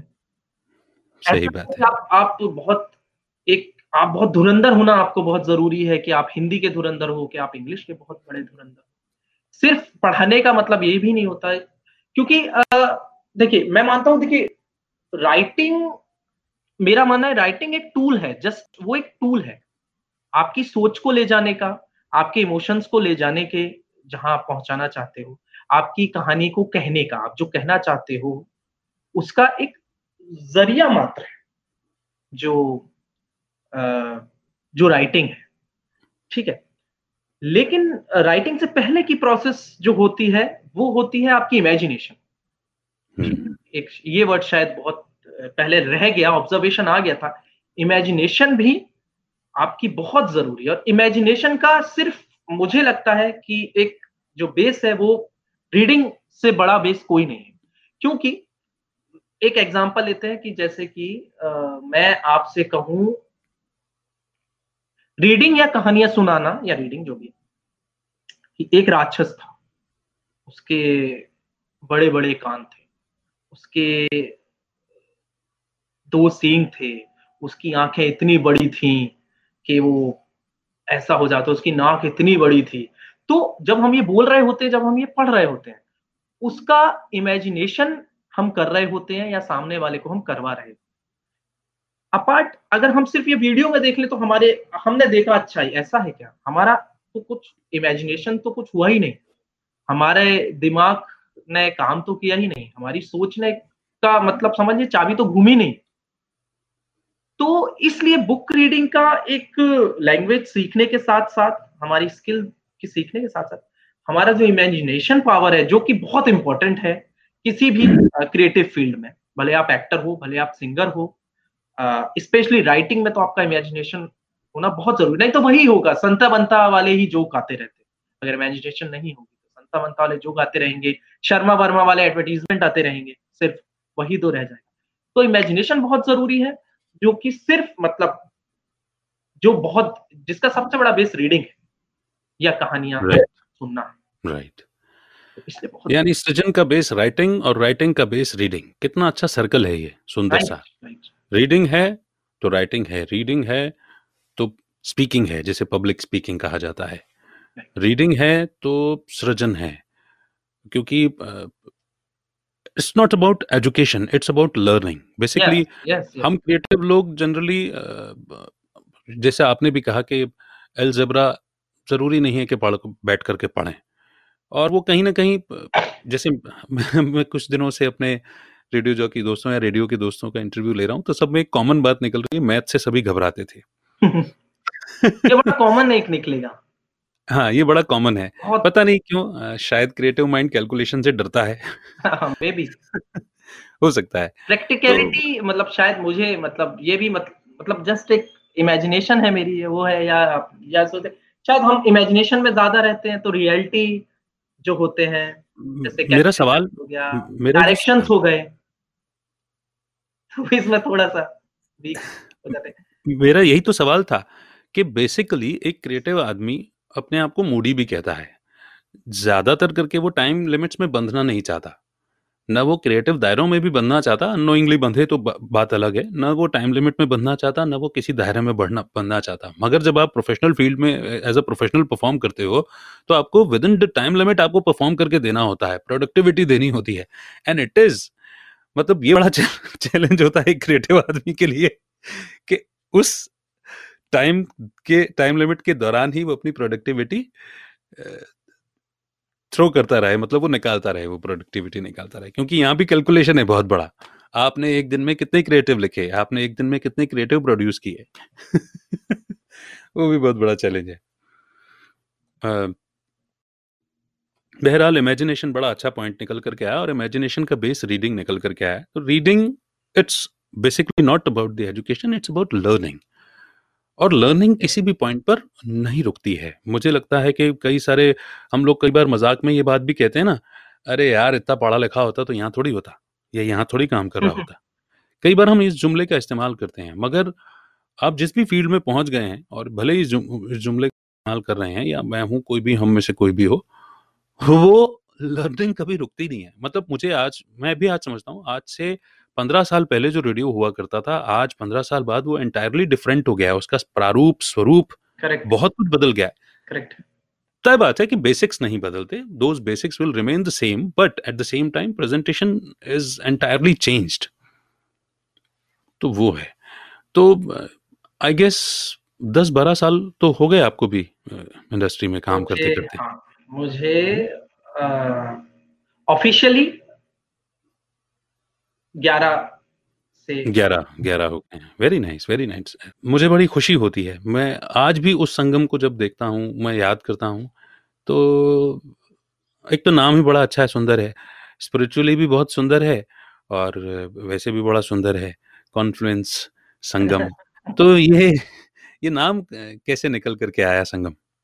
सी बेसिकली व्हाट हैपेंस कि कई बार हम जो सवाल, हमारे मन में जो सवाल रहते हैं कि हम कैसे रेडियो ज्वाइन करें, या कैसे हम क्रिएटिव राइटिंग शुरू करें, या कैसे हम कमर्शियल राइटिंग शुरू करें, प्रोफेशनल राइटिंग शुरू करें, या कहाँ से शुरुआत करें। बेसिकली अगर आप देखेंगे तो ये इस जर्नी से, इन सब की कहानी से, इन सब की स्टोरी से वो सारे पॉइंट्स निकल करके आएंगे। सी संगम को ही देख लीजिए, नरसिंहगढ़ एक छोटा सा प्लेस, और उस छोटे से प्लेस से जब वो ग्वालियर आए, रेडियो से उनका मतलब रेडियो से एक्सप्लोर हुए, जब उन्होंने रेडियो सुना, उन्होंने कहा अरे वाह यार, ये बड़ी अच्छी चीज़ है, यहाँ पर क्रिएटिविटी को बातों के जरिए रखा जा सकता है। He got attracted towards it. मुझे याद है संगम मुझे कॉल किया करते थे जब मैं शो किया करता था रेडियो में, तो हर रोज संगम का कॉल आया करता था। फिर हम बातों बातों में बात हुई, फिर जैसे उनको ग्वालियर के एक स्टेशन में उन्होंने चांस लिया, भले ही वो रेडियो जॉकी का ऑडिशन था, बट ही अटेम्प्ट तो किया ना। सबसे बड़ी बात है, करना बहुत जरूरी है। कई बार अ, हम लोग हिम्मत के चलते भी नहीं करते। अगर आप कृति की कहानी देखेंगे, तो कृति की कहानी में गलत डायरेक्शन है। संगम से बात करने का इरादा सिर्फ इतना सा है कि संगम भी उसी एज में थे जब रेडियो उन्होंने ज्वाइन किया, जब क्रिएटिविटी की फील्ड ज्वाइन की। और अगर आपने नोटिस किया हो तो मैंने एक ही बात पर स्ट्रेस दिया है कि संगम ने कभी लिमिट नहीं किया अपने सोच के दायरों को। सलाह तो हर एक ने अपनी तरह, अपने अपने तरीके से दी ही होगी ना। हो सकता है जैसे घर वालों ने भी कहा कि इसे तो अलजेब्रा पढ़ना चाहिए, मगर बिल्कुल। अलजेब्रा पढ़ने की बजाय उन्होंने पोएट्री को थामे रखा, क्रिएटिव फील्ड में आजमाने की पूरी कोशिश की। तो this is very important to observe. बस यही एक इरादा है, यही एक आपकी नियत। आपकी उससे मुझे एक किस्सा याद आ गया। हाँ। मैं एक जगह इंटरव्यू मेरा होना था, ओके, मतलब फिक्स हो गया था इंटरव्यू। वहाँ के एचआर ने कहा कि आप ग्वालियर हैं, तो आप ग्वालियर में इस व्यक्ति से मिल लीजिए, तो आप अपना इंटरव्यू दे दीजिए एज़ अ राइटर। मैं गया, तो उन्होंने मुझको पास में बिठाया, और फिर उन्होंने कहा, अच्छा संगम गुप्ता। उन्होंने कहा, यार कहाँ लगे हो ये राइटिंग वाइटिंग में? कुछ आप किराना दुकान खोलिए, ओ हो। आप और या कोई बिज़नेस शुरू कीजिए। मैं तो कहता हूँ आपने बीकॉम किया है, आप आगे सीए की तैयारी कीजिए। हम्म। तो ये तो होता है, आपको आपको सलाह तो मिलेंगी ही, मतलब आपको 10 100 तरह के लोग 100 तरह की सलाह देंगे। और ये लेकिन कितनी वही, हतोत्साहित करने वाली बात है। मुझे लगता है कि वो कृति की कहानी में भी यही है कि ऐसे थोड़ी लिखाना होता है, जिंदगी में दर्द महसूस करना होता है। हाँ, ऐसा, ये ये एक बड़ा ऐसी खटका। क्रिएटिविटी ऊपर वाला हमें देगा ही क्यों जिसमें दर्द है जीवन में। राइट, राइट, राइट, राइट, तो करेक्ट है। ऐसे सलाहें देने वाले आपको जैसे संगम को भी मिले, मुझे लगता है डॉट्स कनेक्ट हो रहे हैं। वो आपको हर स्टेप पर हतोत्साहित करने वाले लोग भी मिलेंगे, और अलग अलग अपनी तरह, क्योंकि देखिए जुबान दी है तो हिलाना तो आसान है। किस किस नाना तरह से पाटेकर हम बोलता है ना क्रांतिवीर में, मुंह दिया लगे बोलने। अरे मुझे याद आ गया, ये तो संगम का फेवरेट डायलॉग हुआ था। होता था एक समय में। वाह। हाँ तो संगम, मैं चार्जिंग पर चले गए थे, मैंने कुछ पूछा था। हाँ, एक बार फिर से आप मैं भी तो भूल गया बातों बातों में। हाँ, क्या संगम था? नाम कैसे आया? संगम नाम कैसे है? ये तो नाम के फंडे पे तो मेरा भी एक बड़ी फिलॉसफी कह लीजिए या एक बड़ा नाराजगी है कि हम्म। नाम आदमी के काम से पहले पैदा होते ही रख दिया जाता है और उसका रिजल्ट नाम का बाद में कैसा निकलता है, ये आपको पता नहीं होता है, ठीक है ना? तो नाम तो बस आप समझ लीजिए पिताजी को नाम पसंद था शायद, मतलब पता नहीं कितना सच है कितना झूठ है, पिताजी ने तो कभी बताया हाँ नहीं। लोग बताते हाँ। हैं कि पिताजी को संगम मूवी बड़ी पसंद थी, अच्छा। संगम मूवी के फैन थे। बोल राधा बोल, तो संगम होगा कि नहीं। मैंने भगवान से शुक्र किया कि अच्छा लावारिस मूवी पसंद नहीं थी हमारे पिताजी को। हीरा नाम ये होता फिर तो आपका, हीरा। मतलब अमिताभ बच्चन, बिल्कुल सही। ये तो अच्छी बात है, मुझे याद है बहुत अच्छे से अमिताभ बच्चन साहब की फिल्मों के नाम। उसमें हीरा नाम था उसका। तो देखिए आपको पता है स्पिरिचुअलिटी में संगम युग पे हीरा ही बनते हैं, हीरा हीरा। इस हीरा ठाकुर। कॉन्फ्रेंस एज, इस कॉन्फ्रेंस एज में, हाँ। हीरा ही तुल्य जन्म ही है। एनीवेज, संगम, नाम तो अच्छी बात है। थोड़ा सा आपने इशारा भी किया कि अलजेब्रा पढ़ने की एक्सपेक्टेशन ज्यादा थी घर वालों की, फिर जब क्रिएटिव फील्ड में आए तो विरोध नहीं हुआ? हम्म, इसकी मतलब दो चीजें हैं, हम्म। इसमें मामले में फॉर्चुनेट भी हूँ कहेंगे या अनफॉर्चुनेट कहेंगे या कुछ, मैं फॉर्चुनेट कहूंगा इस बात को लेके कि घर में ऐसा कुछ बहुत बहुत पैसा नहीं था, या कह लीजिए या हाँ। जो कह लीजिए कि मतलब अगर मैं सीए आगे बहुत हायर स्टडीज भी अगर मैं करता तो पता ही नहीं कितना, मतलब पेरेंट्स को भी कहाँ नहीं तक पता जाते, कहाँ तक कितना बढ़ते, मैं समझ गया। फाइनेंशियली कितना सपोर्ट होगा नहीं होगा। ठीक है, मेरे फर्स्ट ईयर सेकेंड ईयर से ही मैं फील्ड में आ गया था, तो और हम्म। थोड़ा बहुत कमाने लगा था, तो होता था बट बहुत ज्यादा नहीं होता था, बल्कि मैं कहूंगा पेरेंट्स से ज्यादा एक्चुअल में जो और लोग होते हैं, हाँ वो चार लोग वो चार लोग हाँ। वो लोगों का ज्यादा इफेक्ट बड़ा असर बहुत पड़ता है। ज्यादा करते हैं। तो मैं वही कह रहा था, जब ज्यादातर तो आप, वही डिसाइड कर देते हैं हमारी लाइफ। हाँ, वो डिसाइड कर देते हैं और वो पूरा अपना अब अधिकार समझते हैं। और वो कभी संतुष्ट नहीं होते यार। नहीं होते, मैं वही कह रहा था कि उनको तो आप अच्छा करोगे तो बुरा कहना है जिसको बुरा कहना है, और आप जब बुरा करोगे तो फिर तो वो कह दिया, तो वही फॉर्मूला है, दो कान दिए हैं भगवान ने। पर सुनो सबकी, करो मन की, बस वही है। बस आपको आपको पता होना चाहिए कि आप सही हैं, आप सही पाथ पर हैं, हाँ गाइड अच्छा मिलता रहे। जैसे कि मुझे बहुत, जैसे मुझे लोग 8th 9th से ही अपने यहाँ कल्चर है ना, क्या बनोगे मुन्ना बड़े होके, वो वाला कल्चर बहुत है।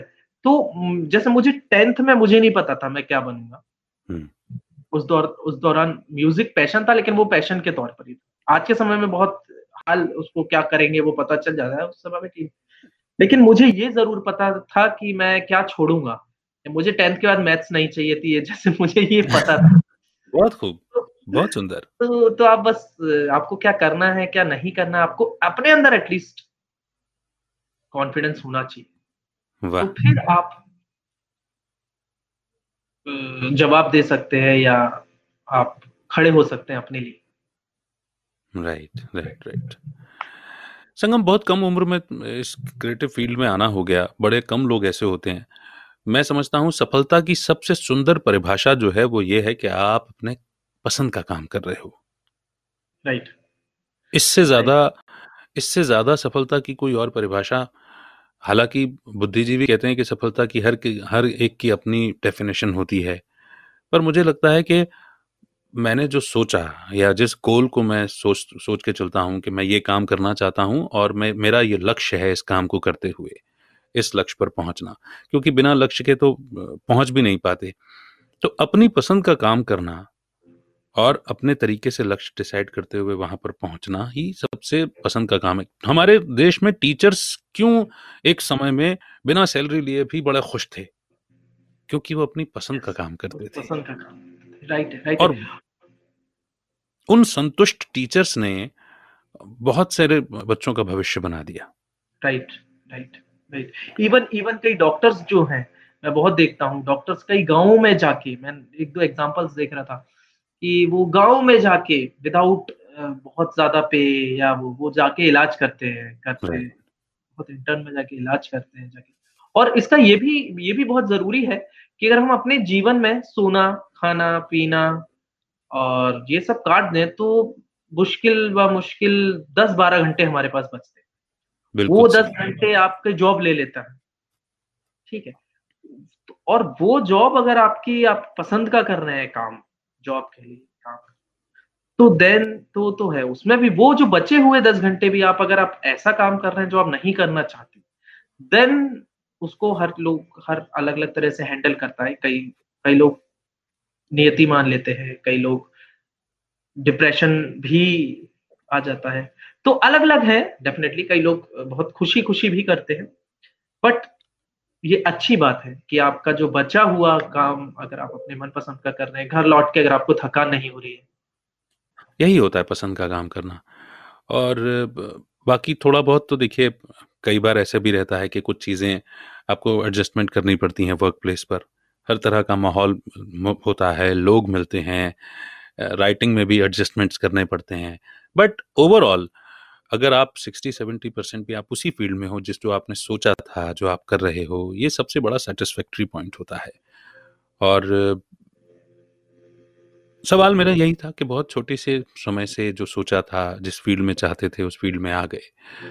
बेसिकली कि मैं जानता हूँ कि आप वही व्यक्ति हो कि हर रोज अपना बेटर वर्जन क्रिएट करने की कोशिश करते हो। आज जो हो वो कल और उससे बेहतर होना है। लेकिन फिर भी मैं ये समझता हूँ कि एक राइटर रीडिंग करने के साथ, इमेजिनेशन करने के साथ उसकी अपनी एक विचारधारा को लेकर के चलता है। दायरों में नहीं बंधे होने के बावजूद भी, अपनी क्रिएटिविटी को बहुत विस्तार देने के बावजूद भी एक थॉट प्रोसेस होती है एक इंसान की, जिसे वो लेकर के चलता है। और वो जैसे 10वीं के बाद आपको पता था कि आपको क्या छोड़ना है, कौन से सब्जेक्ट्स ड्रॉप करने हैं, तो सिमिलरली इंसान को ये भी पता होता है, शायद कहीं न कहीं उसके कोने में, अंतर्मन में छुपा हुआ होता है कि मैं जब जाऊँगा या मैं अपने काम से ये कंट्रीब्यूट करके देना चाहता हूँ या मैं ये थॉट प्रोसेस अ, शेयर करना चाहता हूँ। लोग प्रभावित हों ना हों इस बात से कोई फ़र्क नहीं पड़ता। लेकिन मैं चाहता हूँ कि मैं ये एक विचार छोड़ कर के जाऊँ। ऐसा कोई विचार है जो as a writer, as a thinker मन में आता हो? हाँ, हाँ, मतलब बीइंग अ राइटर या मतलब मैं तो ऐसा कहूँगा कि इंसान होने के नाते भी अगर आप ज़िंदा हैं तो उसके नाते भी थोड़ा बहुत आपकी सोसाइटी के प्रति आपका थोड़ी ज़िम्मेदारी कह लीजिए, ज़िम्मेदारी का नाम दे सकते हैं उसको, या आपको कुछ हल्का-सा रेबेल तो आपको होना ही चाहिए, जो हाँ, समाज में है, जो कहीं होना चाहिए, जो हो रहा है उसके प्रति। हाँ, तो यस, मुझे अगर मैं एक पर्टिकुलर, वैसे तो बहुत सारी हैं, लेकिन पर्टिकुलर जो मुझे अ, एक अगर मैं थॉट लूँगा, तो मुझे बच्चों को लेके मुझे जैसे अ, हम फॉर्च्यूनेट हैं कि हम जो करना चाहते हैं वो कर रहे हैं, ठीक है। बट मैं मानता हूँ अभी भी मैक्सिमम लोग जो हैं, जो बच्चे हैं, वो नहीं कर पाते आगे जाके, जो वो एक्चुअल में कभी करना चाहते थे या करना चाहते हैं। मैं तो मैं उन पेरेंट्स को अ, वो कहना चाहूँगा, या उन पेरेंट्स के लिए कहना चाहूँगा कि वो ना होने दें। एक एक मैं हमेशा कहता हूँ कि हम सोचते हैं कि हमें लाइफ हम भगवान से कहते हैं हमें काश 2 लाइफ मिलती। हमें एक ही ज़िंदगी मिलती है, लेकिन हमें मिलती है। अगर आप पेरेंट बनते हैं, तो मुझे ये मेरा मानना है कि हमें दूसरी लाइफ ही मिलती है, जो अ, हम अब जो हम करना चाहते थे या जो नहीं कर पाए या अपने मन का नहीं कर पाए, वो हम एटलीस्ट अपने पेरेंट जो बच्चे हैं, उनको वो करने दे के, जो वो हुँ। करना चाहते हैं, हम वो लाइफ फिर जी सकते हैं। अब इसका मतलब भी लोग गलत निकाल लेते हैं। मैं कभी बचपन में सिंगर बनना चाहता था, तो मैं अपने बेटे को भी सिंगर बनाऊँगा, नहीं, ये नहीं है। इसका मतलब ये है कि आप बचपन में जो खुद करना चाहते थे, वो आगे जाके भी जो करना चाहते नहीं कर पाए। अब जो आपका बच्चा करना चाहता है, उसे करने दें। हाँ, इसका ख़ैर, मतलब हाँ, मैं पूछना भी, मेरे पूछने के पीछे उसका ऑब्जेक्ट बड़ा अच्छा थॉट है। सबसे पहली बात तो ये है, दिस इज़ फॉर श्योर कि ये थॉट कम्युनिकेट होना चाहिए, and through the radio campaigns मतलब time to time we have tried to communicate this thought. Radio में एक बड़ी अच्छी खूबी होती है कि हम चिल्ड्रंस डे पर, पेरेंट्स डे पर इस तरह के थॉट्स जो हैं वो कम्युनिकेट कर देते हैं। पर अब मैं थोड़ा-सा पर्सनल साइड पर जाता हूँ कि एक राइटर जो है वो बुक भी लिखता है, पोएट्री भी लिखता है, तो संगम की बुक कब आ रही है? मैं उस पे अभी काम कर रहा हूँ और आपने ही एक बार मुझसे कहा था कि मैं देखना चाहूँगा ऐसी बुक जिस पे मेरा नाम लिखा हो। डेफ़िनिटली मैं काम कर रहा हूँ, धीरे-धीरे क्योंकि मैं ऐसा कोई फ़ोर्स्ड मेरी मतलब राइटिंग में भी आप मैं बहुत ज़्यादा फ़ोर्स्ड यूज़ नहीं करता हूँ कि मैं बहुत ज़्यादा तो मैं टाइम लगेगा बट होपफुली अ टाइमलाइन तो सेट होगी ना? टाइम लगेगा, टाइमलाइन ठीक है। सेट है। हाँ, टाइमलाइन सेट करता हूँ, फिर धीरे-धीरे वो बढ़ जाती है हर उस टाइमलाइन के बाद। बट इस बार थोड़ी टाइट टाइमलाइन है। होपफुली हाँ, इस ईयर तक मैं अपने अपने लेवल पे उसे लिख लूँगा। वेरी नाइस, फिर वेरी नाइस। आई गेस मैंने कुछ चंद उसके कुछ अ, चंद लाइन्स या चंद पन्ने आपको भेजे भी थे शुरुआत में। हाँ, मुझे याद है। मैं तो देखो, मुझे तो पता ही है, पर जो हमारे साथी हैं, वो भी तो सुनें। तो हाँ, तो काम चल रहा है, हाँ, जल्दी आ यस जाएगी। फिर संगम कार्य की बुक लेगा प्रगति पर कौन? फिर संगम की बुक लेगा कौन, पता नहीं चलेगा तो। कार्य प्रगति पर। तो संगम ब्लॉग्स लिखते हो आप? नहीं, ब्लॉग्स में अभी मैं ट्राई नहीं नहीं किया ट्राई बट किया। आप मत कभी जो जो पसंद आता है वो फ़ेसबुक पे लिख देता हूँ। हाँ, वही मैं कह रहा था, कभी-कभी मैंने फ़ेसबुक पर तो ज़रूर पढ़े हैं थॉट्स, और बड़े हाँ, विद्रोही क्रांतिकारी विचार होते हैं, वो मुझे अच्छा लगता है उसे पढ़ कर के। हाँ, मतलब मेरा मानना है कि हर एक एक कलाकार को थोड़ा विद्रोही होना हो तो होता ही है आई गेस कहीं न कहीं वो उसको अ, कुछ बुरा क्योंकि इमोशन एक बहुत इम्पोर्टेंट चीज़ है जो आप हर कलाकार में होना बहुत ज़रूरी है।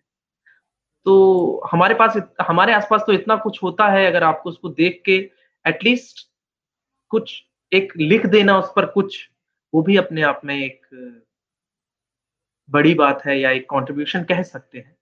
तो मैं एज़ सच ब्लॉग नहीं लिखता क्योंकि मैं बहुत ज़्यादा अ, चीज़ें नहीं यूज़ कर पाता टेक्नोलॉजी की चीज़ें कह लीजिए या बहुत कह लीजिए। तो हाँ, फ़ेसबुक एक है जिसमें मैं कंटिन्यू रहता हूँ।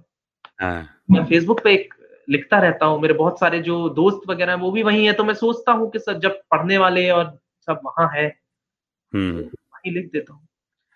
और जैसा मैंने बिल्कुल। अपनी पोएट्री में लिखा, मैं रोज़ नहीं लिखता हूँ, हाँ। मैं रोज़ नहीं लिखता हूँ। वो तो तो बड़ी अच्छी, एक बार फिर से सुना दो ना वो पोएट्री, बड़ी सुंदर है। मैं एक्चुअल में ना मैं मेरे संग एक और बड़ी दिक्कत है कि मैं मतलब याद नहीं रख पाता हूँ अपनी खुद का हाँ, हाँ, लिखा वो बहुत ज़्यादा। कोई बात नहीं, वो चलता है। तो मुझे एक बार वो ओपन करनी होगी। मुझे एक रोज़ इतना सृजन हो रहा है, तो कहाँ वो एक ये भी निकल गया। तो कहाँ याद रहेगा वो। आराम से खोल लो, आराम से बता दो, कोई दिक्कत नहीं है। रोज़ लिखना ज़रूरी है क्या? रोज़ लिखना ज़रूरी है क्या? लिखना भला कोई मज़दूरी है क्या? दिल पे लगे तब कुछ लिखें, वरना लिखना कोई जी हुज़ूरी है क्या? वाह! मैंने देखा है अक्सर तुम्हें खाली आसमान में तारे गिनते। आहा! मैंने देखा है अक्सर तुम्हें खाली आसमान में तारे गिनते, तुम्हारे दिल में भी कोई ख्वाहिश अधूरी है क्या? मैंने देखा है अक्सर तुम्हें खाली आसमान में तारे गिनते, तुम्हारे दिल में भी कोई ख्वाहिश अधूरी है क्या? तुम्हारी और उसकी उँगलियों की लकीरें एक जैसी हैं, मजबूरी में लिखना तुम्हारी भी मजबूरी है।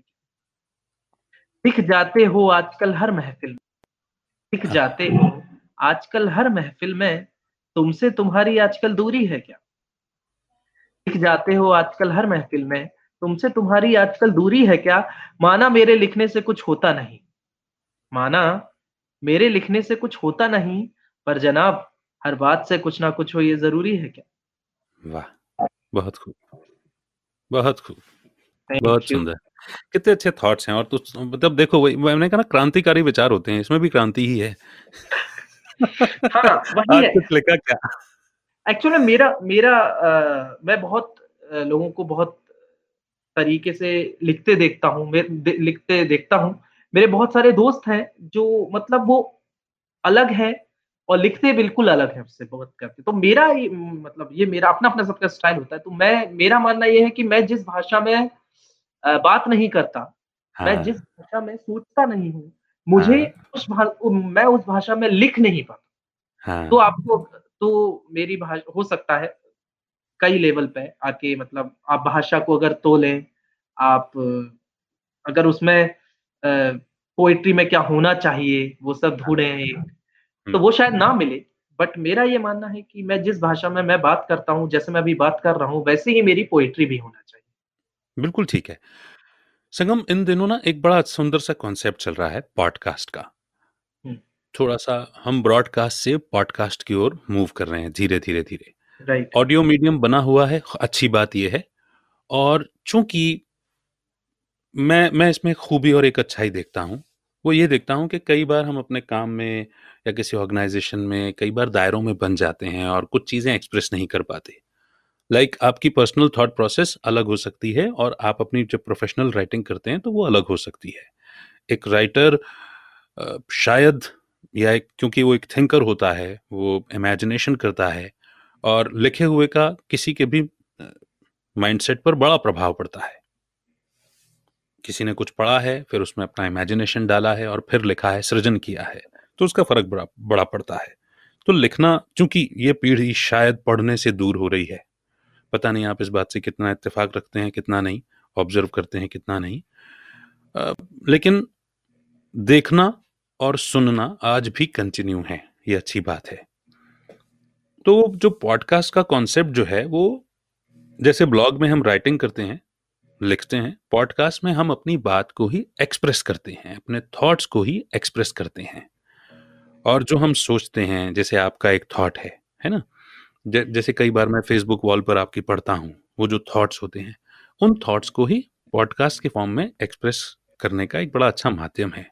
पहली तो मैं ये बात चाहूंगा कि आप जैसा एक व्यक्ति जो सृजन की फील्ड में है, क्रिएटिविटी की फील्ड में है, आप भी अपना एक पॉडकास्ट जरूर शुरू करें। और चूंकि आप इस फील्ड से हो ही, आप पॉडकास्ट को किस तरह से देखते हो, या आपके मन में उसकी इमेजिनेशन क्या है, फ्यूचर क्या है? डेफ़िनिटली जैसे-जैसे टेक्नोलॉजी बढ़ती है, जैसे-जैसे हमारी लाइफ़स्टाइल बढ़ती है, उसके अकॉर्डिंग चेंजेस आते रहते हैं।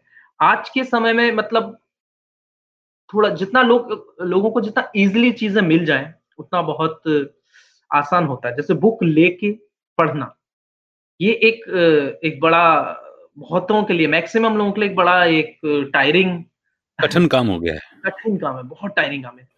और दूसरी बात है लाइफ़स्टाइल ऐसी हो गई है कि बहुत बिज़ी हो हो गए हैं लोग। ठीक है, आजकल समय में जो करीबी चीज़ आदमी के लिए हो गई है, वो मोबाइल है, जो उसके पास हमेशा रहता है। तो आई गेस शायद वो कल्चर तभी आया कि पॉडकास्ट में बुक्स को लिया जाए, पॉडकास्ट में जो जो बातें शायद मैं कभी लिख के कहता एज़ अ राइटर, अब मैं उसे पॉडकास्ट के थ्रू कह रहा हूँ। तो इट्स गुड, अच्छी बात है। शायद मैं भी कभी पॉडकास्ट अपना बनाऊँ और वो करूँ। तो बिल्कुल बस मुझे मुझे मतलब मुझे ऐसा लगता है कि इस समय जो कंटेंट का है वो भरमार बहुत हो गया है। आदमी को चूज़ करने में थोड़ी-सी दिक्कत आने लगी है कि मैं इतने स- ज़्यादा हैं। मैं समझता हूँ हमेशा से है। हाँ, और जिस तादाद में हम बढ़ गए हैं इस विश्व में, न केवल भारत में, जो पॉपुलेशन बढ़ रही है, और वो कंज्यूमर्स भी बढ़ेंगे और क्रिएटर्स भी बढ़ेंगे। बट मेरा ऐसा मानना है, your vibes attract your tribes. Yes, मैं जो सोचता हूँ, मेरी जो थॉट प्रोसेस है, मैं जो वाइब्रेट करता हूँ, सिमिलरली मेरे वाइब्रेशन से मैच करने वाले लोग वो हमेशा मेरे संपर्क में आएंगे। इट्स एक देखिए, मैं अक्सर करके आजकल लोग क्रिएटर बनते हैं, वो इंस्टाग्राम पर क्रिएटिविटी करते हैं। अभी टिकटॉक बैन हो गया, लेकिन उस जैसी तमाम एप्लीकेशंस हैं, वहां पर लोग क्रिएटिविटी करते हैं। क्रिएटर बनना एक अच्छी बात है, उसमें कोई दो राय नहीं है। क्रिएटर के साथ साथ वो एक स्टेप ऊपर जाकर के हम उसे कहते हैं इन्फ्लुएंसर बनते हैं। तो इन्फ्लुएंसर बनने का मतलब ये नहीं है कि मेरे हजारों फॉलोअर्स हों, लाखों फॉलोअर्स हों, मिलियन फॉलोअर्स हों, तभी मैं इन्फ्लुएंसर बनूं। अगर मैं अपने आप को इन्फ्लुएंस करता हूं हर रोज, मैं अपने आप से इन्फ्लुएंस हो जाता हूं, और करेक्ट, उसके बाद तब तो मैं किसी और को इन्फ्लुएंस करूं। और करेक्ट। इन्फ्लुएंस मतलब कोई आपके थॉट प्रोसेस के इन्फ्लुएंस में आ रहा है, वो थॉट प्रोसेस अब किसी भी तरह की हो सकती है, और उसके बाद फिर वो उसको अडॉप्ट कर रहा है। तो it's not about the numbers, basically it's about the quality. और औरों के लिए इन्फ्लुएंसर बनने से पहले खुद के लिए इन्फ्लुएंसर बनना बड़ा जरूरी है।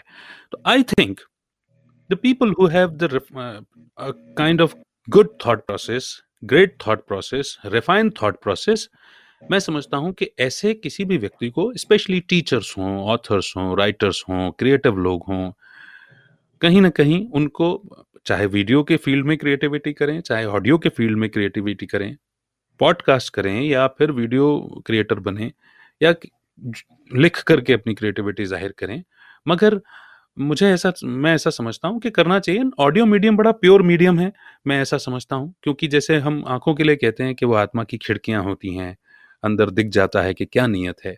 सिमिलरली आपकी आवाज और आपकी बात से भी आपका वजूद, आपकी पर्सनैलिटी, आपकी सोच, आपकी थॉट प्रोसेस औरों तक पहुंचती है। तो चूंकि कंजम्पशन पॉडकास्ट का बढ़ रहा है धीरे धीरे, मैं ऐसा समझता हूं, तो कंज्यूम करने वालों को कुछ अच्छा मिले, इस अच्छी नीयत से मैं चाह रहा हूं कि आपका भी पॉडकास्ट होना चाहिए। जरूर, जरूर, जरूर। तो संगम भाई, मैंने जहां तक मैं समझता हूं, जो आपकी जर्नी की बात थी, वो अभी उसको भी थोड़ा सा वहां पे भी ऐसे भी कर लेते हैं, पूरा सर्कल भी पूरा कर लेते हैं। इन दिनों कहाँ हो, क्या चल रहा है? और अभी तो वर्क फ्रॉम होम चल रहा होगा, मुझे मालूम है, लेकिन फिर भी यस। बता दो। मैं अभी जो है, मैं इंदौर में था अब तक तो, हम्म। एज अ वर्किंग, और वही कॉपी राइटिंग, हम्म। और अभी फिलहाल ग्वालियर में हूँ। राइट। और मैं भी वर्क ग्वालियर में हूँ। चल रहा है, और होपफुली सब जब जैसे ही ठीक होगा तो सब अपनी अपनी जगह पे वापस होंगे। बाकी बहुत ये भी खूब। अच्छा है। बाकी ये भी अच्छा है जो चल रहा है। बिल्कुल ठीक है, जो जो चल रहा है वो अच्छा है, और हमें तो अच्छाई ढूंढनी है उसमें। बिल्कुल। एनीवेज, ऐसी कोई बात जो मैं पूछने से रह गया हूं या आप एक्सप्रेस करना चाहते हो, यू आर फ्री टू से। बिल्कुल। नहीं, मतलब बातें तो ऐसी है कि आपके संग जब भी बैठो तो घंटों निकाल दो तो भी कम है। आपके थैंक यू संग सो जब भी मच। बात करने बैठता हूँ, और बस यही है, मेरा मानना, अगर मैं कहूँ कि अगर राइटर्स के लिए कुछ कहूँ, हाँ। अगर आप ऐसे कह रहे हैं तो मैं बस यही कहूँगा कि पढ़ने की आदत तो एटलीस्ट होनी चाहिए। मैं बस एक एक लास्ट पॉइंट, अगर इकलौता पॉइंट अगर मैं कहूँ, तो माना कम हो गई है, बहुत कठिन काम है एक बुक पहले तो चुनना, फिर उसको लेके बैठना, और जहाँ आपके पास एक मोबाइल भी रखा होगा, और आपके पास उस समय डिस्ट्रैक्ट होना आज के समय बहुत आसान है। बट फिर भी अगर अगर राइटिंग की हम बात कर रहे हैं तो रीडिंग की आदत बहुत। ग्रेट। मेरा एक और सवाल बन जाता है तुरंत यहाँ पर, पहले भी था मेरे जहन में मगर वो कहीं मिस हो गया था।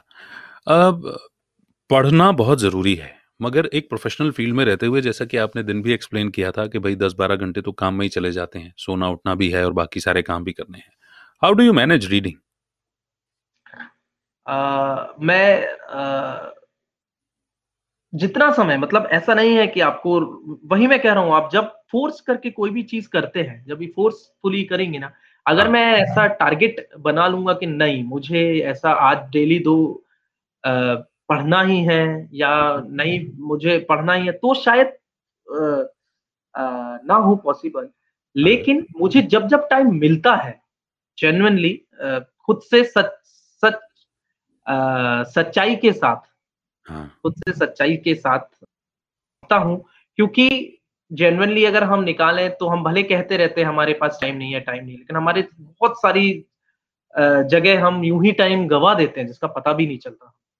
ट्रू। ठीक है ना? है ना? जिसमें सबसे बड़ा अगेन मतलब मैं कोई मतलब एज़ अ ज्ञान के तौर पे नहीं कह रहा हूँ, बट अगेन अ, बहुत सारे गैजेट्स अवेलेबल हैं हमारे पास। कहीं भी जाना होता है तो हाल आजकल गाड़ियाँ अवेलेबल हैं बहुत ईज़िली। तो डिस्ट्रैक्ट होना बहुत आसान है हाँ, और अगर मैं सच्चाई से बात करूँ तो खुद से ही सच खुद से खुद खुद के अंदर सच्चाई भरते हुए हम जानते हैं कि हम चाहें तो टाइम निकाल सकते हैं। भले चंद मिनट्स निकालें, चंद घंटे निकालें, लेकिन वो अपने अपने लिए निकालें, ज़रूरी नहीं है मतलब रीडिंग जो राइटर और जो इस फ़ील्ड में है, मैं उनकी बात कर रहा हूँ एज़ अ बुक पढ़ने की बट और भी जिस भी आप फ़ील्ड में आप जो करना चाहते हैं, उससे रिलेटेड अपने आप को माँजते रहें। मतलब कहते हैं ना एक बड़ी अच्छी कहावत है कि रोटी को अगर फेरना बहुत ज़रूरी है, रोटी को फेरते नहीं रहेंगे तो वो जल जाएगी। वो वाली बात है। तो फेरते रहना खुद शार्पन को बहुत ज़रूरी है। शार्पन योर एज, बिल्कुल ठीक। हाँ। मेरे मन में तो था ही, श्रुति ने भी पूछा है आपसे सवाल, which is your most favourite book? हालाँकि सवाल जवाब कठिन होगा, मैं जानता हूँ इसका। यस, यस ये बहुत कठिन सवाल है। अगर मैं इसको ऐसे ना कहूँ अगर मैं बुक ना कह के अगर मैं राइटर का नाम लूँ, हाँ, चलेगा। तो हाँ, तो मैं 2 लोगों का नाम लेना चाहूँगा। एक जिनको मैंने बहुत पढ़ा है हाँ, पहले से, वो है हरिशंकर परसाई जी, वाह! जो उनका कटाक्ष कहने का जो तरीका तभी था। तभी व्यंग निकलता है संगम की बात बात में। हाँ, तो अरे मैं उनको पढ़ा बहुत है हाँ, और जो आजकल आजकल मैं जिनको बहुत ज़्यादा पढ़ रहा हूँ, जिनकी हाँ, किताबें बहुत ज़्यादा पढ़ रहा हूँ, हालाँकि हाँ, बहुत सारी किताबें ऐसी आती हैं। मैं हाँ, हिंदी बहुत पढ़ता हूँ, पहली बात, मैं हाँ। हिंदी ज़्यादा पढ़ता हूँ। मैं तो बोलता इंग्लिश भी हिंदी किताब हूँ, तभी पढ़ता भी पढ़ता हिंदी हूँ। और इंग्लिश में तभी पढ़ता हूँ जब बहुत रिकमेंड की हुई कोई बुक हो। हुँ, तो मैं अभी जो पढ़ रहा हूँ बहुत ज़्यादा मैं मानव कौल को बहुत पढ़ रहा हूँ। वाह! मानव कौल एक एक्टर भी हैं, हुँ, मानव कौल जो आई नो। हाँ, बहुत अच्छे तो थिएटर आर्टिस्ट हैं, बहुत अच्छे राइटर हैं, बहुत अच्छे एक्टर हैं। मैं सही उनको है। बिल्कुल, तो अच्छा मैं अभी संगम, एक बात बताओ मुझे, किसी भी राइटर के थॉट से हम पूरी तरह से इन्फ्लुएंस ना हो जाएँ, इसको रोकने के लिए क्या करते हो? या करते हो या हो जाते हो इन्फ्लुएंस? अ, हाँ, बिल्कुल, आप कहीं न कहीं देखिए इन्फ्लुएंस होना बेकार नहीं है आई गेस हुँ, उतना बुरा नहीं है, जब तक आप उसको कॉपी ना करने लगें, ठीक है? इन्फ्लुएंस होना एक अच्छी बात है और डेफ़िनिटली उसको जैसे कि क्योंकि देखिए, देखा जाए तो एक प्रकार से देखा जाए तो 9 ही रस हैं, ओवरऑल देखा जाए, ठीक है?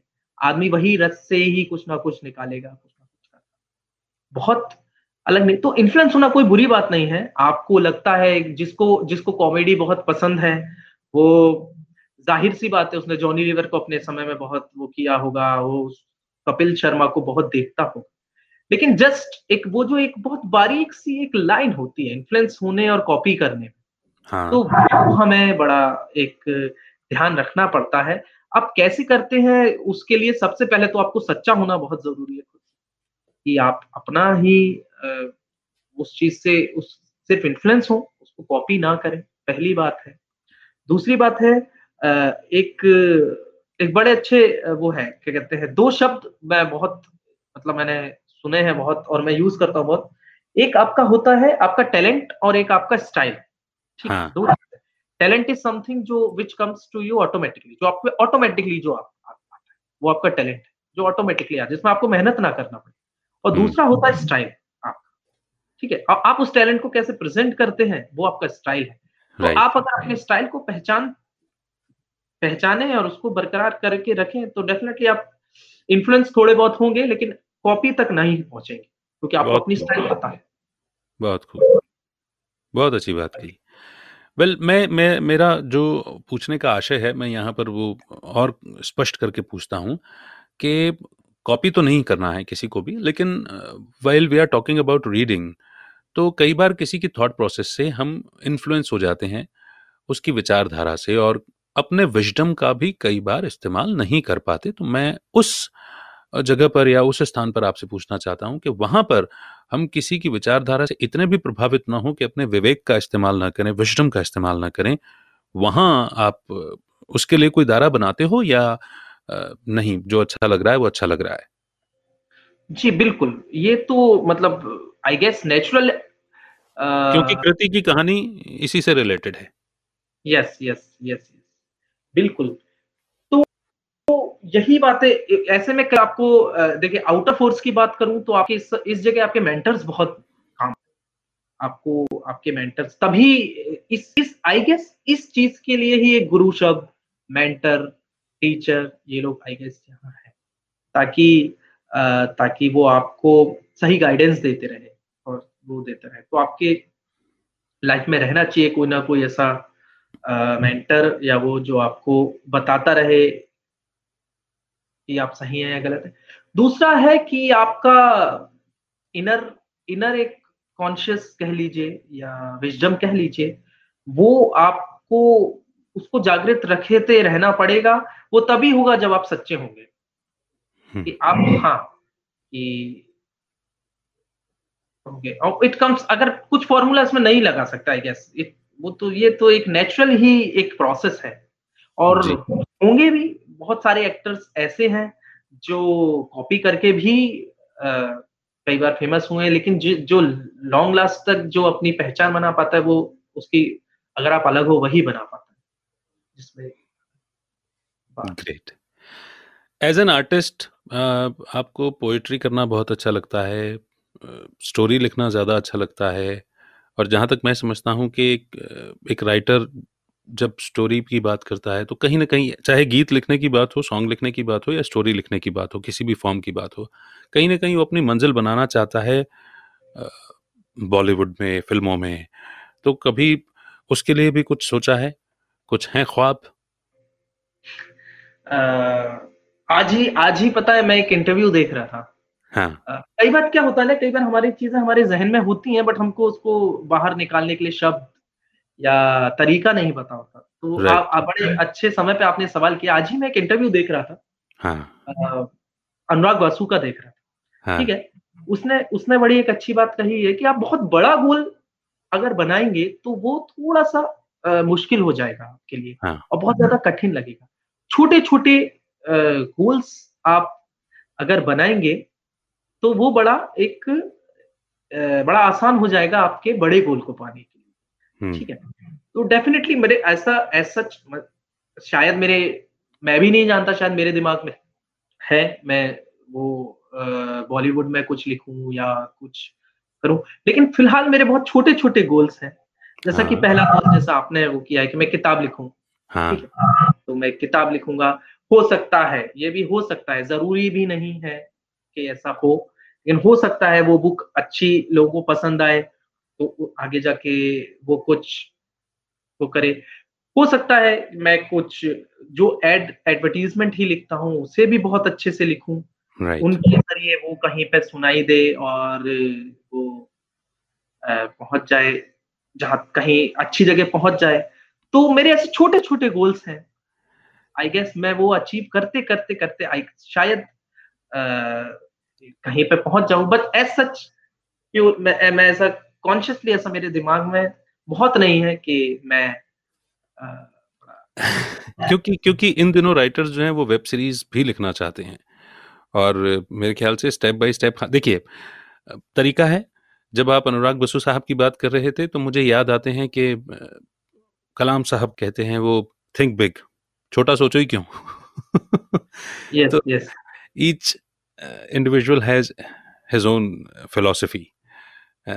तो बात यह है कि लिखना चाहते हैं, तो इन छोटे छोटे स्टेप्स में मैं चाहूंगा, क्योंकि आपकी सोच अच्छी है, आपकी थॉट प्रोसेस अच्छी है, आपकी आर्ट अच्छी है, जब भी लिखते हो अच्छी आप एक अच्छा थॉट देते हो, तो डू थिंक बिग, भले ही छोटे छोटे स्टेप्स में उस बड़े गोल तक पहुंचो, दोनों के एमलगमेशन के साथ में, दोनों के बिल्कुल। कॉम्बिनेशन के साथ में, मगर वो बड़ी सोच जरूर रहे। और आपकी बुक जब भी आए, जल्दी, जो टाइमलाइन स्ट्रिक्टली आपने फॉलो कर रखी है उसके विद इन टाइमलाइन वो आ भी जाए और हम सब उसे पढ़ सकें, क्योंकि आई नो उस पहली बुक बड़ा अच्छी चीज होती है। वो एक अपने राइटर का, एक क्रिएटिव व्यक्ति का वो उसका ओरिजिनल थॉट सा होता प्योर होती है कि नहीं? बिल्कुल। तो इसी के साथ में मैं इस सभा का, इस महफिल का को अंजाम तक पहुंचाने के लिए आपका शुक्रिया अदा करता हूं, और जिन्होंने Thank you. पूरा साथ दिया है मैं उनका भी तहे Thank दिल you. से शुक्रिया अदा करता हूं। मुझे लगता था बातचीत में कुछ ना कुछ अच्छा निकल करके आता है, और कृति की कहानी की प्रॉब्लम को या चैलेंज को सॉल्व करने के लिए कृति का हम उम्र ही मुझे एक व्यक्ति जो नजर आया वो आप थे। Okay. Thank you. तो थैंक यू सो मच। बहुत सारी कृति और बहुत सारे कुणाल के विचारों को, के क्वेश्चंस को आंसर देने के लिए। All the best for your book once again, and thank you so much for giving me time. Thank you, आप सभी को थैंक यू जो सुन रहे थे। Thank you. तो आज संगम से मुलाकात हुई, कॉपीराइटर कैसे सोचते हैं ये आपको पता चला। कोशिश तो की कि हर वो तरीका आप तक पहुंचाया जाए संगम से सवाल करके, और आने वाले दिनों में भी मैं कुछ रेडियो की पर्सनालिटीज को लेकर के आपके बीच में आने वाला हूं। बहरहाल जरूरी यह है कि हम सृजन में लगे रहें, हम क्रिएटिविटी में लगे रहें। आजकल जो दौर चल पड़ा है हेट कमेंट्स का और अकर्मण्यता को अपनाने का, इस दौर से हम हटें, क्योंकि एक पॉजिटिव थॉट 1000 नेगेटिव थॉट्स पर भारी पड़ता है, इतना शक्तिशाली होता है। तो अगर हम थोड़ी सी पॉजिटिविटी को, जो भी ऊपर वाले ने हमें दी है, आसपास से हम लेते हैं, या अपने पॉजिटिव थॉट्स को एक्सप्रेस करने लग जाएं एक थोड़े से छोटे से ऑर्गेनाइज्ड वे में। अगर आपको लिखना पसंद है तो ब्लॉग करें, अगर आपको कहना या बात कहना पसंद है, बोलना पसंद है, तो पॉडकास्ट करें। कई बार सवाल आते हैं रेडियो जॉकी कैसे बने। बीते दौर में ब्रॉडकास्ट से पॉडकास्ट का चलन बढ़ रहा है। एक रेडियो जॉकी बनने के लिए आपको एक रेडियो स्टेशन, एक ऑर्गेनाइजेशन ज्वाइन करना पड़ता है, लेकिन एक पॉडकास्टर बनने के लिए आपको सिर्फ एक स्टेप लेना होता है। उन सवालों का जवाब देने के लिए रेडियो जॉकी के सारे ट्रेड्स नहीं भी होंगे ना एक पॉडकास्टर बनने के लिए, तब भी आप एक अच्छे बेहतर प्रेजेंटर बन सकते हैं। और जब आप इतने सारे रेडियो पर्सनालिटीज को, इतने सारे पब्लिक स्पीकर्स को ऑब्जर्व करेंगे, क्रिएटिव लोगों को ऑब्जर्व करेंगे, तो ऑब्जर्वेशन से ही बहुत कुछ आ जाता है। जरूरी नहीं है कि एक पर्टिकुलर प्रोसेस के थ्रू ही जाया जाए। हाँ, थोड़ी सी किसी भी चीज को करने का एक तरीका जरूर होता है, उस तरीके को हम अपनाएं, समझें और पहला स्टेप लें। इन्हीं शुभकामनाओं के साथ में मैं अभी आपसे इजाजत लेता हूं। एक बार फिर से शुक्रिया अदा करता हूं, क्योंकि आपने बहुत साथ दिया है, और ये साथ हमेशा आपका बना रहे, ये भी मैं इल्तिजा करता हूं, साथ देते रहिएगा। उम्मीद करता हूं आपको आज का एपिसोड भी जरूर पसंद आया होगा। अगर कहीं पर भी इम्प्रोवाइजेशन की गुंजाइश है या आपके कुछ सजेशंस हैं, तो प्लीज मुझे ईमेल जरूर कीजिए। और हाँ, आपका फ्री गिफ्ट कलेक्ट करना बिल्कुल भी ना भूलिए। डिस्क्रिप्शन में देखिए, आपको लिंक मिलेगा। बहुत जल्द एक नए गेस्ट के साथ फिर से हाजिर होऊंगा। तब तक के लिए रखें अपना बेहतर ख्याल, and stay tune with tune in Zindagi with Amit Wadhwa. आप सुन रहे हैं tune in Zindagi with Amit Wadhwa.